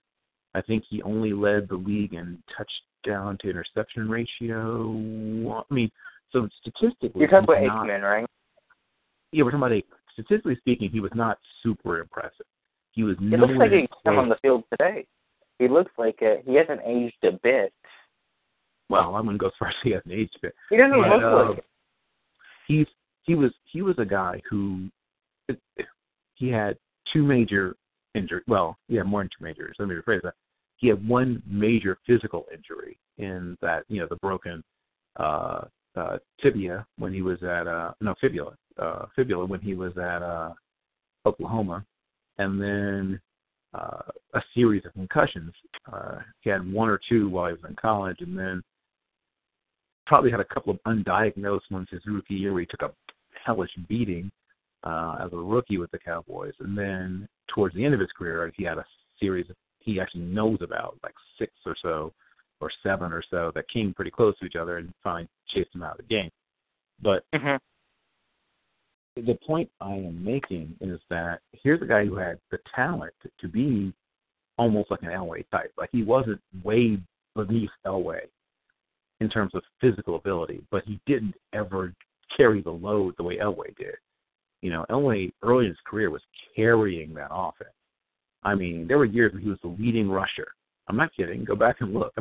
Not for the season, but there were certainly for games where he'd be the leading rusher in the old days when they had Sammy Winder and Gene Lang, toting the mail, and just throwing the ball to Vance Johnson and Mark Jackson and Ricky Nattiel. Yeah, and I should know these people. Why? Well, that's what I'm pointing out to you, is that he didn't get surrounded by the same kind of talent that Troy Aikman had. So it wasn't until the end part of his career, the last few years of his career, when they had McCaffrey and Rod Smith Shannon Sharp, and, of course, the final piece being Terrell Davis. And that great offensive line with Lepsis and Scleris and Hamilton and it was the last offensive, you may know this already, but maybe not. It was the last offensive line to have not a single 300-pound player on it. They were the last offensive line to have everybody weigh less than 300 pounds. But they depended so much on movement and cutting, and oh man, they came off the bus cutting people, which is why, I mean, this, I don't know if Schlereth has told, I mean, you've seen Schlereth tell the story of the fight with Warren Sapp. Warren Sapp did not like people going at his knees. I mean, who does? And so one day he just told Schlereth right at the beginning, like, you know, I'm not going for this today. I'm not feeling it. You know, don't be doing that. Well, we have a problem. It's like, so we're going to change our entire blocking scheme because you don't want people around your feet. It's like, okay, so big fella. Hey. So in your opinion, do you think if Troy Aikman played a few more seasons, we'd change our perception of him? Or if they changed their offense so that he was having to carry more load. Yeah. I mean, he's the last guy who's going to make it into the Hall of Fame with fewer than 300 touchdown passes in his career. But nobody else will ever. Fewer than 300, yeah. Do you not know his career? Did you not? Of course, no, you're too young, of course. Right. But, yeah, he had 220 or something. I mean, yeah, I forget. You're very young. But he had, 220 something? It's not a super high number. That's what I was just saying. Was Jordan Peterson on that roster? Or no, I'm thinking the wrong team. Crap. Sorry, Niners. Crap. Yeah, and plus, and you're thinking years. I mean, Aikman. Well, I mean, I guess they may have. Aikman was retired by the time was retired by the time he entered the league. Like I said, Aikman had a pretty short career, but it was productive, and they won a lot. You know, so it helped him. Winning always helps. You know, even if you're just above average. I mean, like I said, the great examples of that are guys like, say, Greasy. And Greasy was a good quarterback, don't get me wrong, but there are lots of better quarterbacks than Bob Greasy who are not in the Hall of Fame. While I mentioned Julian Peterson, is he a Hall of Fame type player? No.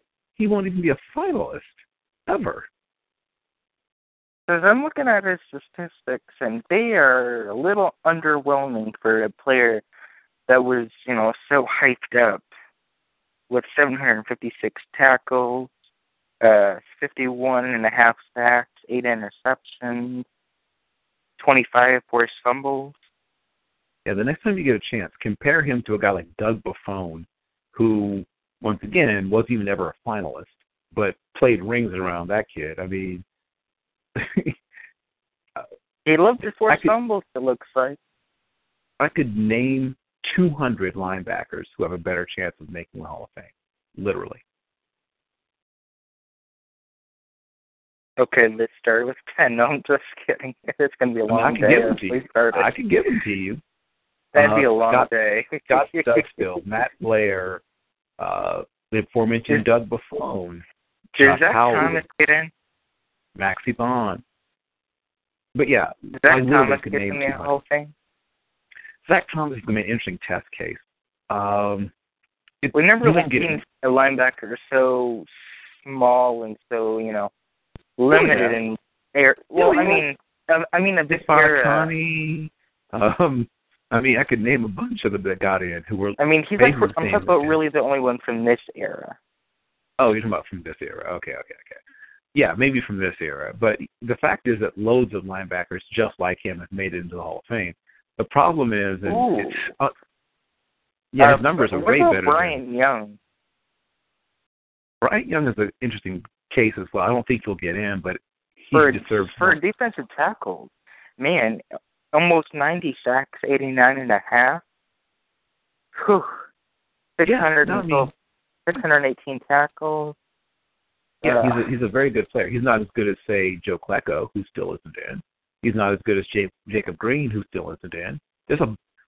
When you study the game, you realize how many great players aren't in the Hall of Fame, and you stop asking about people like Julian Peterson.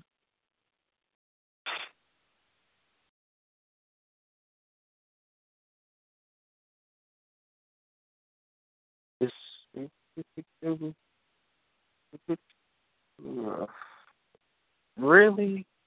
I didn't realize James Stuckey was a former first-round draft pick. Yeah. Like I said, look up guys like Maxie Bond and come back to me. Look up guys like Mad Dog Mike Curtis and come back to me. Chuck Howley. The only defensive player on a losing team to ever win Super Bowl MVP still is Chuck Howley. But yes, like I said, there's a load of players, particularly on defense, who haven't gotten in, who are way more deserving than some of the people that you've named. Bryant Young at least is in the conversation, but like I said, look up Jacob Breed. Jacob Green was a guy that played defensive tackle, defensive end, 5 technique, played a bunch of places all up and down the line. Somewhat similar to a guy like, say, Michael Bennett. And I think the first 2 years of his career, sacks were not an official statistic, but he still ended up with almost 100. What about a guy like Jimmy Webb? What was his career like? Former first-round pick, defensive tackle, Mississippi State. Yeah. I mean, not a very good one, I think. Not a Hall of Famer. Not even not a guy who'd even be a finalist, or even probably even a semi-finalist. That wasn't the question, Bill. Well, okay. I mean, he's an okay player. I mean, nothing special. The answer would be nothing special. John Hand. Do you remember John Hand? Yeah. What about kind of like that? Dan Buns is sort of awful. I don't know if I'd say it's awful. Well, numbers-wise, it suggests that. He was a rotational, decent enough player. He wasn't a dominant player, no, by a stretch. Marty Lyons is a guy that's, like I said, a little more interesting. Or, I think Klecko should be in the Hall of Fame, but isn't. Dyron Talbert's an interesting case as well. A guy that played all along the line, defensive end, defensive tackle. Very productive, fairly long career. I think his career ended before sacks were an official statistic, so you won't find any sack totals for him. But he was a pretty productive guy. Does our boy Jimmy Smith ever get in? A corner? Our boy Jimmy Smith. Oh, you're talking about the wide receiver. Oh, you're talking about the wide receiver. Yeah. There have been several guys who played in the league named Jimmy Smith. Probably not. He had an outside shot until he did some, stuff that didn't help him. And remember, these are writers and they're people. And I'm so upset we never actually got him on. We had to have all those implications or complications. Yeah, he's had some complications. I'm talking about when he supposedly called in the show. But that was when our thing was your thing was acting up.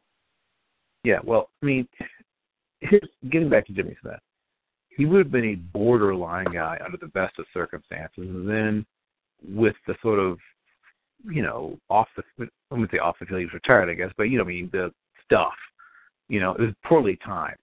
You don't want, while people are sort of still wondering if you might be a Hall of Famer, you don't want to do anything that's going to make them feel uncomfortable possibly giving you their vote. So well, I think you're a little more knowledgeable than most people about the Hall of Fame. I've always wondered this. If somebody, committed like murders and all that, and they're already in the Hall of Fame Hall of Fame, do they ever get removed? No, there's no provision to remove someone from the Hall of Fame. So has somebody ever been accused of that after? No one's ever been removed. O.J. Simpson? No one's ever been removed from the Hall of Fame. There have been a couple of guys who've done bad stuff, from selling drugs to, writing back checks to whatever it is after they were inducted. And there's never been a movement to remove anybody from the Hall. I don't think it ever will. Has anybody done something, such a serious crime or murdered somebody? Remove O.J. Simpson from your mind. I know, but I'm saying that I don't know. There have been guys I think at least one guy killed his wife and himself. Come to think of it, now I think about it. But no, I mean, no one's ever been removed. No one ever will be removed. I've always wondered that for the longest. No. Well, there's nothing in the bylaws. You know, you can be removed from. Because you can be removed from perception. You can be for some people. Well, sorry, I'll let you. You can be removed from consideration for certain things, but once you're in, you're in. That's what I was trying to say. Yeah, I was going to say perception before you can get in, when you're maybe a no doubt Hall of Famer, and something serious happens that may knock you out for a while or completely. Well, I mean, Marvin Harrison was an interesting case. Some people. Well, Marvin Harrison was a surefire Hall of Famer. Just it was a matter of when. It was also, before you say that, remember he did shoot somebody, and there were people who weren't wild about that. Yeah. So, I'm just imagine if what Steve McNair still played during, before he retired and eventually, the story. If he had 3 more good years, I'd talk about him in possible consideration. Yeah, well, but Nair's numbers aren't as good as Donovan's, and Donovan's not going to make it in. So they were also in 2 different eras. They overlapped, 7 or 8 years. I mean, they played a lot of years in common. One of them was drafted in 93, and the other was drafted in 99. That's only 6 years different. I wouldn't say it's different eras. No, I mean a different NFL. When one was drafted by the end of 1990. It would switch more to a run heavy or a run heavy to a pass heavy, or in between. Here's what I'm saying. There's not enough. It wasn't like they were 20 years or even 10 years apart. These guys were 6 years apart. So. And I'm like, there's no Ken Stabler treatment for somebody like Steve McNair? No. There was no Ken Stabler treatment for somebody like Steve McNair. He's never getting it. And frankly, Stabler probably shouldn't have, but, if somebody like the Raiders guy, I just said his name, forgot it already. But if somebody like him gets in, sort of, that pity feeling, hey, he's gone, why not get him in for Ken Stabler? Steve McNair, I think he had better numbers, if I'm not mistaken. Well, his numbers are better, but he's also, now that's an era thing. Like that, your era argument makes more sense, because those guys are actually legitimate in different eras. But the circumstances on Stabler's a guy that, once again, I was thinking shouldn't have gotten in. Anyway, I mean, because in his era, I can think of 4 guys who had better numbers, including John Brody, including, obviously, Kenny Anderson, including... And you were saying Joe Namath should never have gotten... Well, you were debating that if he were to get in at all. Once again, if it were up to me, he wouldn't be in, but I understand why he's in. I mean, his importance... He's a transcended somewhat talent of that era, or not even talent, personality-wise. He was the... But to the first NFL. of all, he helped to ensure... When he signed with the AFL instead of the Cardinals, in the NFL, he helped to ensure the survival or the continuation of the AFL. That's part of what makes him so important. And then 2, by leading, though really the merge deal was already in place, but by leading the victory in Super Bowl III over the NFL, he helped to legitimize the AFL in the eyes of football fans. Those 2 things, and it's primarily those 2 things that have people believing he's Hall of Fame worthy. But even for his era, his numbers are the same, basically, as Darryl LaMonica's, but nobody's trying to get Darryl LaMonica in the Hall of Fame. John Hadel's numbers are slightly better, but nobody's talking about putting John Hadel in the Hall of Fame.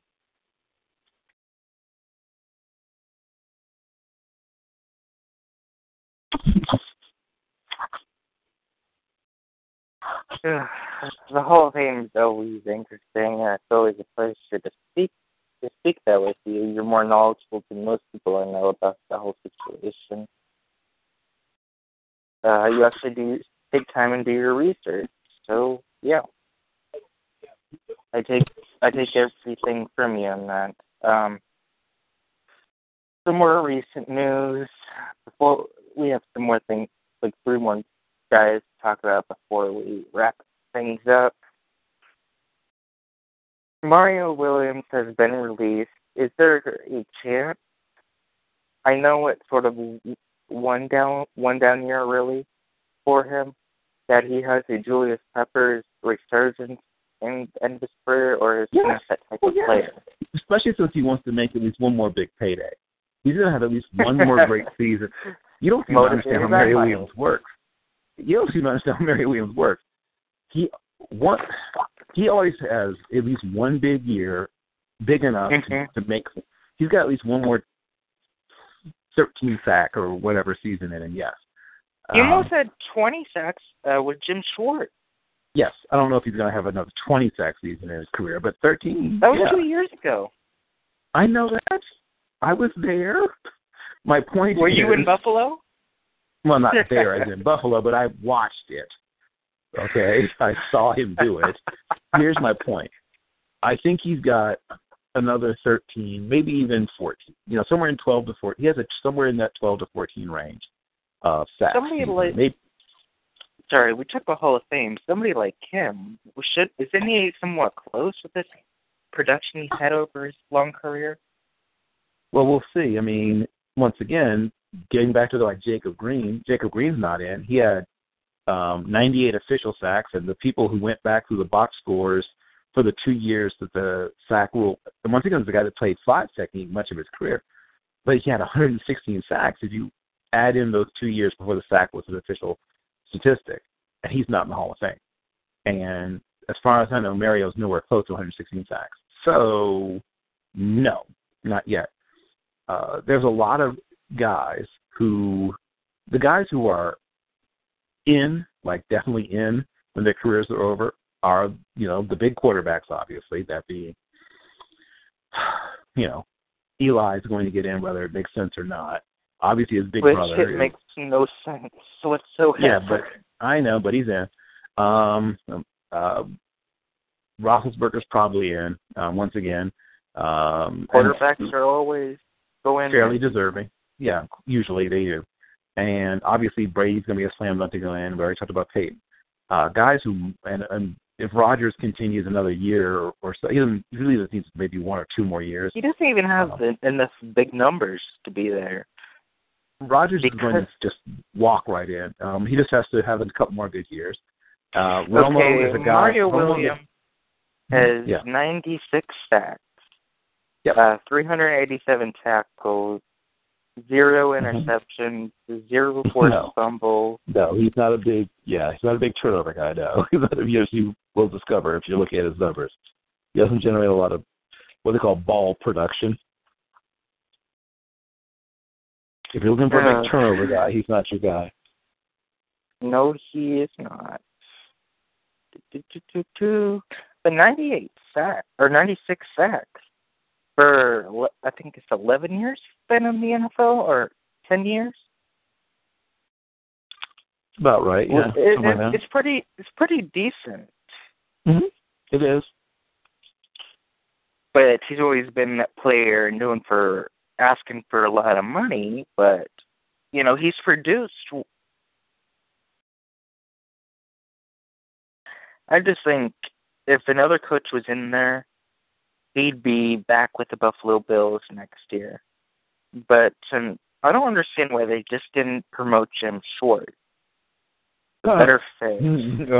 I know why. Okay, why? Maybe you didn't see Jim Schwartz coaching, but I've seen Jim Schwartz coaching. Arrogant. Believe me, my family's Detroit Lions fans. I'm not personally, but every Thanksgiving we watch them play. Unfortunately, but Jim Schwartz was always the highlight. Him and Jim Harbaugh in their yelling matches. Yeah. Jim Schwartz is not a beloved figure around the league. He's a really good guy. He's very smart. He's a very good defensive mind, but he is an arrogant, high-handed. I won't finish with the word that people usually use to describe him. A-hole? I'm going to use a slightly different word, shorter, ending in K, but whatever. The point is, not everybody's a fan of him. He's going to have a field day with the Eagles' defensive talent. Oh, that's a great fit for him, actually. He just needs some secondary pieces, but he made it work in Detroit without it. Right. And they're going to draft secondary this year, at least once, possibly twice in this draft. Okay, back to Mario Williams. 386 combined, 308 total, 78 assists, 96 sacks, 0 safeties, 19 pass deflections, 0 interceptions, blah, blah, blah. 16 forced fumbles in its entirety of his career. Mm-hmm. That's all the stats have got. Right. And I would just say, compare him to a guy like Jacob Green, and then tell me which one of those guys should go in first. You are a big Jacob Green supporter. Because Jacob Green should be in the Hall of Fame. I mean... it just doesn't make sense to you, it seems. Because he's better than a lot of guys that have made it in. Okay, why aren't you on the competition committee? Or not the competition, but the Hall of Fame committee then? Well, there's several reasons for that. First of all, I'm not a member of the Football Writers of America, so I'm not even eligible to enter the pool. But here's what it comes down to. Guys get in for two reasons. One is they can even be so overwhelmingly great that you can't keep them out. That's a very small percentage of guys that are just so great that you can't keep them out. Other guys get in because... Wasn't your first round pick in 1980 for the Seattle Seahawks? From Texas A&M University. From where? Texas University? Texas A&M, Agricultural and Mechanical University. Yes. Sir. Yep. Yeah, he played 12 years, 116 sacks, 2 touchdowns, 3 interceptions. Let me go through his numbers. I know you already probably know him, but yeah, well, he's a really good player. They're They're really close to Mario Williams. I mean, Mario Williams is supposed to 3 slightly better. Season. Right, only slightly better. But here's the, like I said, getting down to the point, what matters. Okay, 97.5 on his own. 3 interceptions. I thought I said 2. No, 2 touchdowns. My bad. Okay. Well, the 97.5 are official numbers because as I mentioned, the first couple of years of his career, sacks were not an official statistic.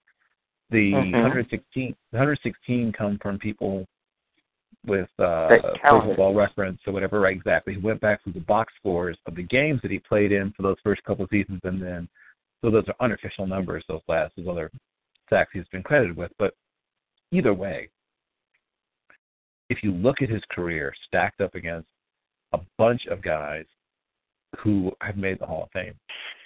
Kevin Green. Well, Kevin Green was a 3-4 outside linebacker. Who's just getting in. Yeah, completely different deal. He deserves. Well, I mean, in scheme-wise, Mario Williams was a linebacker, depending on the scheme. Yeah, which is craziness. Well, which is a higher burden. He had his best career as that. Right, but here's what I'm pointing out. That's a harder. He needs higher numbers than that. Jacob Green was playing as a 5 technique much of his career, putting up those sack numbers. Think about that. So it's harder to make it in as a 3-4 outside linebacker because now he's up against guys like Swilling and Green. Swilling is not even in yet, had more sacks, 131 or something. I mean, it's a tougher bunch of guys to get in with because they expect a higher number from you because you're not fighting at the line of scrimmage on every play like a guy like Kevin Green was. not Cameron Green, I mean Jacob Green. Jacob Green was in there in the pits every play. So when he got sacks, he got them the hard way. He wasn't just running around people. You know what I mean? He had to fight to get those sacks. But getting back to, I mean, there's a lot of guys who should be in. And I've written about some of them. And there's a few guys, not a lot, but a few guys who are in who probably shouldn't be. So when we get around to years like, you know, every year, obviously, they vote in, you know, a new group of guys. Where does he fit in? Where's the potential landing spot for Mario Williams? I'm not there's a few different places. I we'll mean, take out Houston. Right, Out of the net. Right. I mean, though it'd be cool to see him, you know, go back there and finish where he started in Houston, but I don't think that's where he's going to land. I think that all the teams, now, if he's willing to play 5 technique, because the guy's turning 92 pounds or 90 whatever pounds, he could play 5 technique. Well, I found, I'm looking at NFL.com. They say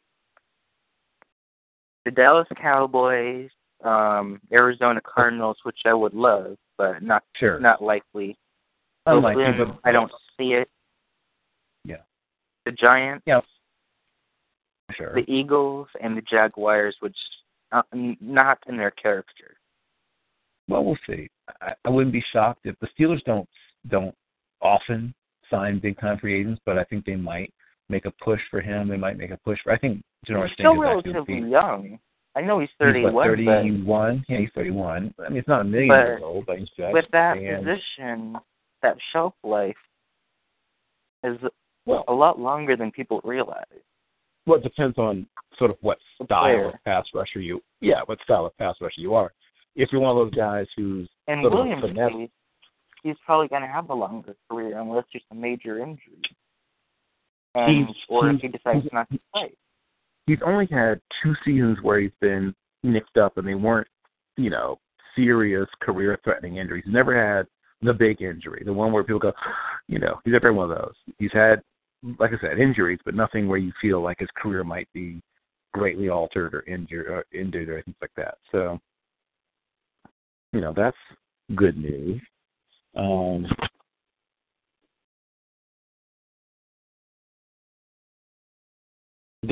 There's many teams. It just comes down to money, really. Quite frankly, there's many. It's hard to think of a team that can't use a guy like him, really. You know, okay. I mean, the Falcons could use him. Everybody. They could use anybody, really. Exactly. They could rush lots of teams could use it. The Jets, you know, right? I mean, the Jets don't really need it. They have guys, but I mean, they could, but they'd be in a lot of cap trouble with that. They already are having trouble getting Muhammad Wilkerson. I'm saying if Wilkerson walks, which he certainly. Well, they tagged him. So here's my point. The franchise tagged Wilkerson, so he's staying for a year. Yeah, right. I mean, I don't think they'll let him walk, but I think if they did. Here's my point. It's hard to think of teams that really couldn't use him. There's only a few teams that you could say, okay, they really couldn't use Mario Williams. Most teams in the league could use Mario Williams, especially since he could play. It's not in a lot of teams' character to go after a player like that due to his motivation and what he's all about, and all about the money. Sure, but guess what? It wasn't in Green Bay's character to go after Reggie White. It wasn't in their character to go after Julius Peppers either, but they did it. Yeah, and it worked out for once, but the Packers don't have cap room. Oh, no. I wasn't mentioning the Packers as a landing spot because if they're bringing you're mentioning Peppers, examples from the Packers. I was giving you examples of. You're talking about no. I was giving examples of teams. You keep talking about character. If a team thinks this is the guy who's going to get you to a championship, they'll stop. They'll do it whether it's within their character or not. That's the point I'm making. That even teams that believe in drafting and developing and all that stuff will go after the guy that will get them to hoisting the Lombardi, even if it's out of character. That's the point I was making. If I'm the Cardinals, I'd cut all those players that are taking up so much money in the cap, if you can, find somebody like, try to work with Greg Hardy for a year. You know, you need help. Try to get Mario Williams, but it's not likely. I mean, it'd be a luxury if they did, but it's highly unlikely. Yeah, but I it would mean, be highly unlikely.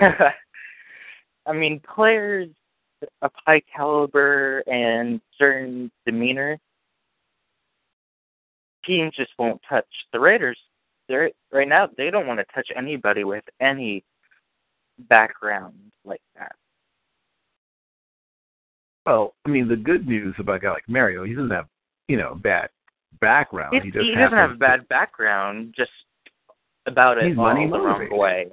Yeah, well, but well, guess what? Well, guess really not all the wrong way. Hold on. What do you think motivates Darrell Revis? He's in the same boat. Well, that's what I'm saying. But there's always two different types of talent. But here's my point. There's always a long line, of teams just waiting if they've got the cap space to try to sign him every time he's available. People are going to plug him in and say, Patriots, guess what? They can't afford you. And I don't think I'm not saying he's not smart, but I don't think he has the complexity to handle a Patriots defensive playbook.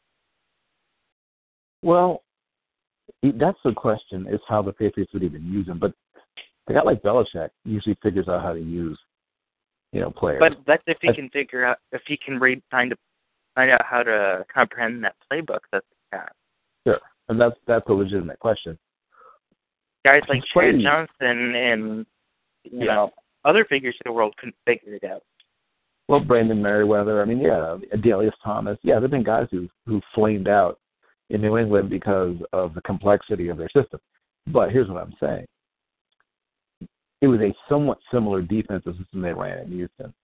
Probably not quite the same level of complexity, but a fair amount of stuff that was expected of him. Now, let's put Houston on the table. If it did, that defense would be insane. Yep. You have Whitney Merciless, you got J.J. Watt, you got Clowney, you got Cushing, you got Wilfork for another year. And if you brought Mario Williams, your front seven is loaded. Yep. There was very few weaknesses other than, if one guy were to get hurt. You need to upgrade that talent level in the back behind them. But other than that, if you had somebody that could manage the team and, not try to throw 4 interceptions to the Chiefs in a playoff game, watch out. If only they had quarterback, they'd be a Super Bowl contender for years. And that's where a lot of people put RG3. But I don't think he's a Bill O'Brien type quarterback. Oh, I don't think anyone seriously mentioned Houston. Stephen A. Smith. No. That's not by serious. I'm talking about people who know football. The people who know football have identified very different possible landing spots. Houston has never made the list of anyone who knows what they're talking about. The places that people would put him at, yuck. Like I said, but I've been Houston a few times. Yeah, the places I've mentioned are the places that are the greatest probability. As I mentioned, I could see him being in consideration for the Rams, possibly even the Eagles. But once again, he'd probably be going there as a backup, so he's less likely to be enthused about them. The Browns. Is Mark Sanchez gone? Not officially. But is he more than likely gone? Because they've already said, and not in exact words, but they're bringing in Chase Daniel. Well, they can't really say that right now. Well, right. They want to, but And Kansas City has no obligation to bringing him back. Right. They have Aaron Murray and then keep giving money to Tyler Bray. Yeah. Here's my point. There'll be something of a bidding war for him. So, crazy as it sounds, there will be a bit of a bidding war. There are at least 3 or 4 teams with an interest in him. Well, if you look at it, there's not many teams that are in desperate need of a quarterback, but there's teams that are reaching that eventual spot. It's not just that. Let me ask you a question, Isaiah. How many teams really feel good about their second-string quarterback? At least 10 or 12. Okay, name the 10 or 12 teams that feel really good about their backup quarterback. Oh, their backup. I thought you said, never mind. We've already been through that road. Correct. So that's what there'll be a bidding war, as I just mentioned, for Chase Daniel. I thought you were talking about starting quarterback for a second there. So all but a few teams in the league want to upgrade their backup quarterback position. And there might be a few teams that might be considering to have him compete for a starting job. The Eagles want him to. Right. That would be one of the teams that would be actually giving him a chance to compete for a starting job. So he has at least 1 or 2 places that might be asking him to come and compete for a starting job. And then essentially every other team, with a couple of exceptions in the league, might want to bring him in to bolster their number 2. Because, I mean, you've got Garoppolo and, Garoppolo, we've never seen him play hardly. Right. But my point is that team seems to be pretty settled in terms of their backup and don't seem to be. Well, they might not be, because reports are that they're possibly looking for a first-round draft pick. Yeah, right. Well, they would move. I mean, yeah, they would move him if somebody offered them a first, which would be crazy. But my point is that they're settled at the position, and they'll always pick up the phone if somebody wants to call about him. I mean, but they're not shopping him actively, but they're letting people know they'll listen to offers. But getting back to the point, they're pretty much set in terms of backup quarterback. But there's not too many. There's a few other teams where we can say, okay, they're set, they're solid, they don't need to look at it. But most of the teams in the league, the vast majority of the teams in the league, need to upgrade their backup quarterback.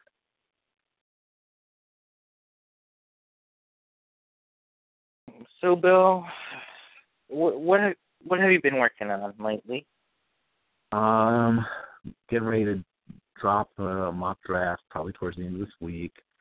Putting out my watch list for next year's 2016-17, all emerging and all underappreciated. So I'm trying to look through a bunch of... That list never ends, does it? Well, because you've already got to do a next one, right? You got to do this year's, and then you got to start looking at... So there's an overlap, because this year's, is finishing up this year's and then looking towards next year's. So the watch list usually comes out, by June or something, and then, I have... The list comes in September or something like that? Something like that. And then it's like a preseason, then I do a postseason, usually around February, because it just takes so much time to watch all the... First, you have to get your hands on all this tape, which requires making relationships with a bunch of assistant coaches at a bunch of different schools and all that. It just takes a while to do. It's because you can't... A lot of these schools, there's no broadcast tape. I can't just, there's Colorado Mines, and just watch them versus Eastern New Mexico State. It's not like you can pull it all up on YouTube. I mean, that would be nice, but it's not likely. Sure. I mean, occasionally, if you want full games, most of the schools that I spend a lot of time watching, you can't find full games on YouTube. So most of the time, I got to get at the old. I've been finding a lot of full games on YouTube. Of Colorado School of Mines? Well, it's more of the bigger teams like Ole Miss versus. Yeah. I don't need those. I've watched those guys already. I don't need them. You understand, the guys that you're talking about are guys I've already finished watching. The guys that I watch that most people don't watch, I probably watch between 150% to 200% more prospects than most people. Where do you get this time in your schedule, Bill? I don't sleep very much. I say, that's pretty much what that comes down to. I'm up late and up early. Bill, let's do this for once. You take a break and you get some sleep. Well, eventually I will. I will eventually, because I'll be done with this at some point. But getting back to what I'm working on. So my combine overreaction article will probably be done tomorrow or the day after. And my first mock will probably be done hopefully by maybe next week, maybe earlier. I guess it depends how many rounds I do. If I could be done with a 1-rounder tonight, but I don't like 1-round mock drafts. I hate those. Those are so boring. Exactly. I mean, I like doing full. Frankly, my goal is to do at least 1 7-rounder each year, but it just takes a long time because you have to really think through a lot of different things, and the free agency changes things. But and personally for me, 5 rounds I prefer doing better than the 2 or 3 round mock. Yeah, I don't know those pretty much. Yeah, like I said, I'm going to try to do a 7-rounder, and I don't know if I'll finish it before free agency finishes. So maybe I'll start it, and get halfway through it, and then see if I have to make changes due to free agency. But whatever. So I'm working on my first mock of this draft year, and I'm working on my combine overreaction article, and I'm starting to work on putting together my watch list for next year for the all underappreciated and all teams.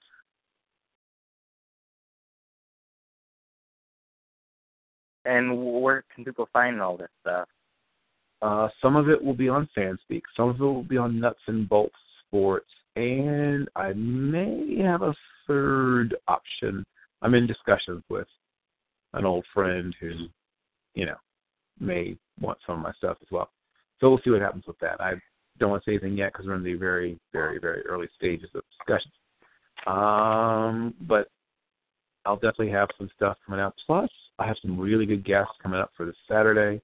So we should have Harlan Miller from southeastern Louisiana. We should have Josh Woodrum from Liberty. I don't know if I haven't been able to be there for hardly any shows this past year due to my work. I'm usually already at work around 11 in the morning.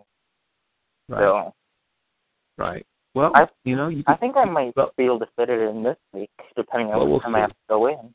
Well, that's fine. Either way, it's fine. But yeah, we should have some really good guests on for that. One of my favorite safeties. People whine about the safety class. You're watching the wrong safeties. I'm going to have a really terrific safety on from the state. I mean, this will be a good show, really good show. And then Friday. I won't be able to come in. I work 11 my time till 7 p.m. And then Friday, we should have some people talking about combine training, and probably should have a couple of pretty good guests as well as that. So we have somebody coming from one of the combine prep, whatever, like schools or gyms or whatever. And Dan Hatman wants to retry it again this week. I know he emailed you about some things that came up. Okay. Well, I mean, for me, I just have to sort of move on to other people if he's indeed available. Yes. Tell him to go ahead and just send me an email or whatever. Let me know if indeed he might have a few minutes. I'll be happy to have him on. Mm-hmm. But yeah, so we're going to have a few people who deal with actually preparing athletes for combines on, and we probably will have Ethan Young back, and perhaps Bill Jones and Pete Smith as well. So, have you talked to any of your previous where we talked about a few weeks ago, when you first started your CDS prospect show, your former co-host? Have you reached out to any of them? I mean, I just usually email them and let them know that we're still cranking along. Most of these guys have sort of moved on and doing other things with their lives. normal people things and not spending so much of their time and energy on football. But I definitely let some of the guys like Adam Davis and others, Jeff West and Steinbach, his email address has changed because he's been bouncing back, so I haven't been able to get a hold of him. Eric Sandlin is a guy I still talk to a little bit occasionally. Nolan was sort of back in the mix and then fell back out again, so I'll see if I can sort of bring him back in, especially now that I'm trying to knock out some mock drafts and things like that. So, well, now you're getting big. You're becoming big time now, Bill. I'm getting up there. I don't know about that. I mean, I was frankly I was bigger time in the past. It would seem so. I was bigger like 8 years ago I was actually bigger. I was making a few spots in some little ESPN affiliates and, getting asked to do some other things by some of the other, quote unquote big guys in the industry. Have you ever been called you're trying to pull an Albright? Because that's what I was told about my analysis of Jalen Ramsey. No one's and I was ever pulling a Benjamin Albright. No one's ever accused me of pulling a Benjamin Albright now. I still can't believe he's like, this is an Albright wannabe. I'm like, no, I know Albright, and no. Yeah. I mean, I know Ben, and I like Ben. I've known Ben for years, and of course, I used to host a show with him.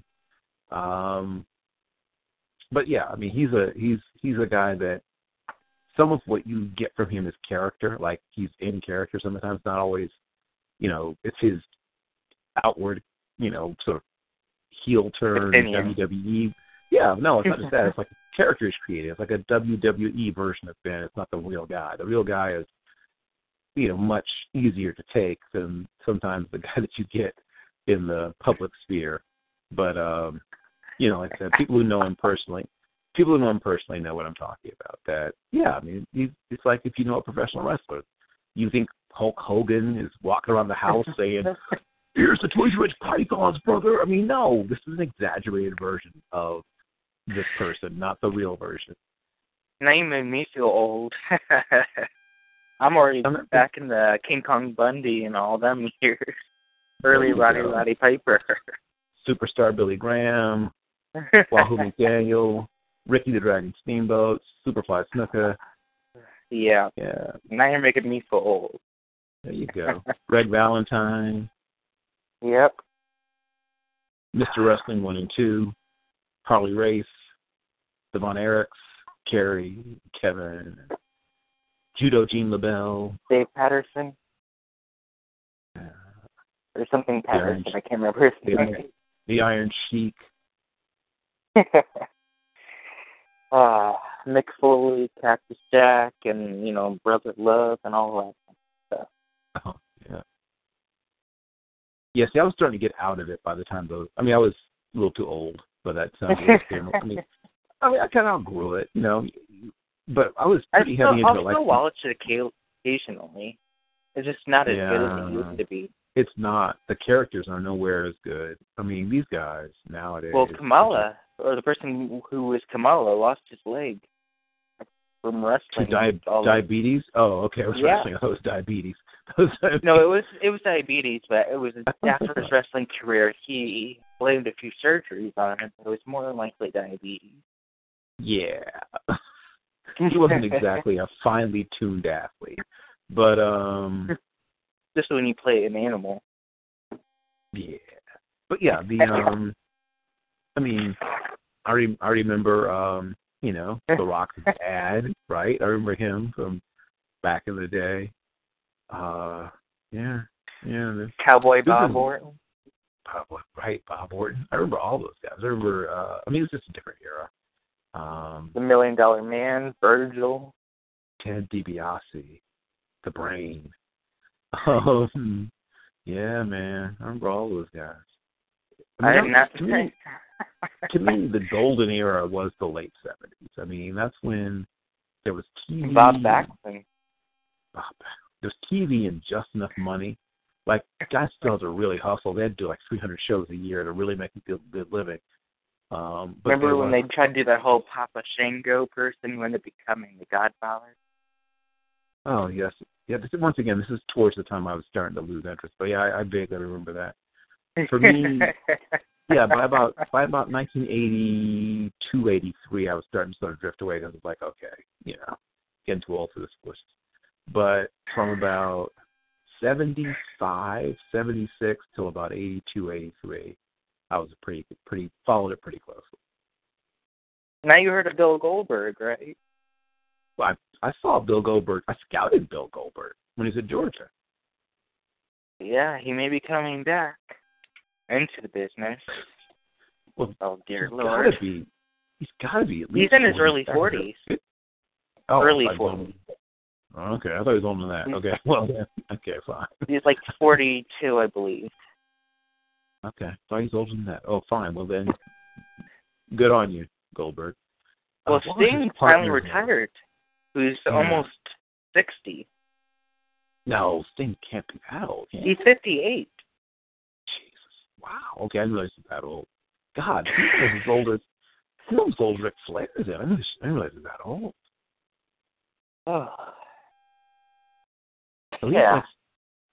He must have just come out after some of those guys. He does Steamboat. Well, he was in TNA recently.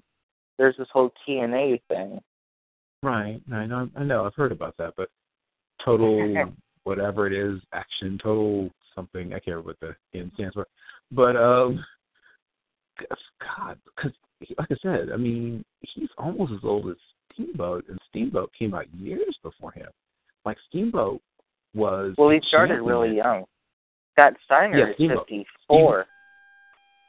Yeah. Well, Steiner started older because he was a champion. I mean, a wrestling champion. He wrestled, until he was 20 in like real wrestling, collegiately, until he was like 23. So he didn't turn, pro until his mid-20s. But I guess Steamboat must have turned pro really young or something because he won Mid-Atlantic Championship belt in '76. Oh dear, you remember the year? Of course. I remember most things. Dude, I remember the first football game that I charted, who played, what kind of numbers they put. I mean, how do you not? Okay, how is your filing system within your brain or something? You can retain all that kind of stuff. Me, I have short-term memory. Literally. Is that what it is? Okay. Oh, okay. So you're like a fruit fly.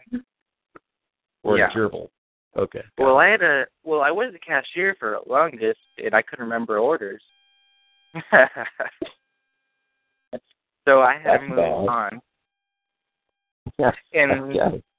And I'm only 23, so. Yikes. That's not good. My memory's not what it once was, and how I feel old. Yeah.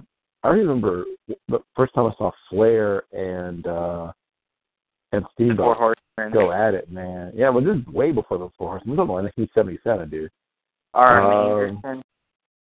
Yeah, like I said, this is way before the Four Horsemen. This was back when Greg Valentine was still his tag team partner. Greg the Hammer Valentine was his tag team partner in '77. Till about '79. You probably remember the names and Marty Jannetty and all that. Sergeant Slaughter. Yeah. The Boss Man. Big Boss Man. He was actually not very good. Like, you go back and look, he's like, man, he's dead. Not good. No, I mean, but I don't mean that. I mean, look at his, like, certain people, your memory made them better. That well. Yeah, certain people, your memory made them better than they were. You go back and look at their actual matches, it's like, oh, he's a terrible wrestler. Why did I think he was good? King Kong Bundy is probably one of my favorites. Yeah, a lot of the super big guys actually weren't very good. John Gonzalez, remember him? Yeah. You know who actually, he's dead. Amongst the super big guys, you know who actually was good? There were two big guys who actually were good. Like, they could move, and they actually Kevin Nash. made Nash and Big John Studd. Well, Big Show, too. Wait, It's Nash Devin is Big Booker. Show, isn't he? Isn't that the same guy? No. Two different Oh, guys. okay. Oh, okay. Well, they Fine, also then. call him Big Sexy. Oh, okay. He was the one that played at Tennessee, right? Played basketball at Tennessee? I could not tell you. Oh, okay. And what's his name? Oh crap! Now I'm forgetting. Part of the NWO. Not Nash, not Hogan, Okay. but the other guy. He just retired. Okay. I can't remember his name. It's gonna bug me.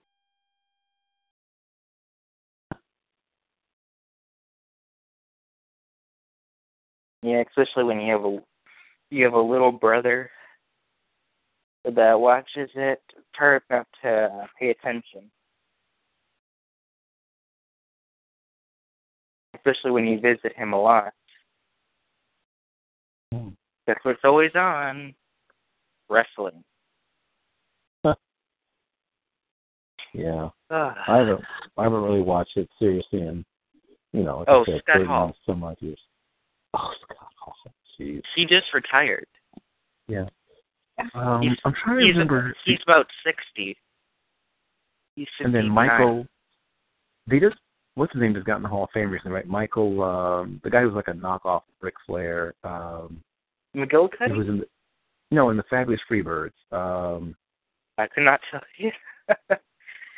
The Bushwhackers finally got in. Oh, the Bushwhackers. You talk about one Michael, goofy punch.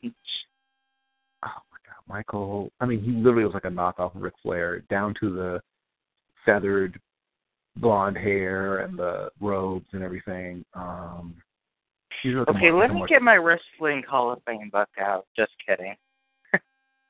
Yeah, I'm just thinking, Michael, dang. I can see him in my mind.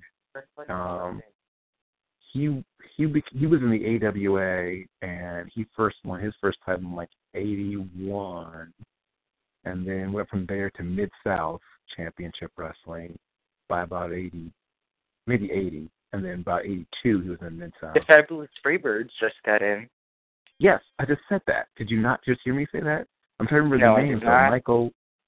I just said. Oh, God, you really are bad at this. I told you I have short-term memory. Apparently. I said that I was trying to remember his partner's name. Michael. The Fabulous Freebirds were Michael somebody, and the bigger guy. What was the partner's name? Michael something in his. Hold on. But he was like a knockoff of Ric Flair, the talker. Michael something was the guy who did all the talking. I'm looking at it. I'm going to my Wikipedia. Not a credible source, but sometimes reliable. Sure. I got you.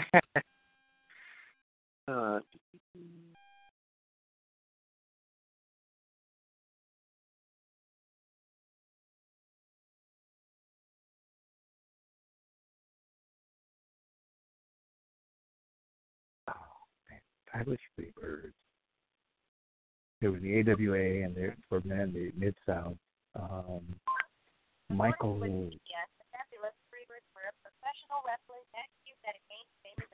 Well, I knew about that, Google. Sorry, as I'm not speak to Google. Yes, well, that series. Oh, Michael Haynes. Michael Haynes, thank you. That was the talker. He was the knockoff Ric Flair type, and then he had a partner who was like the bigger guy that didn't talk much. Well, I knew it would bug you if you couldn't figure it out.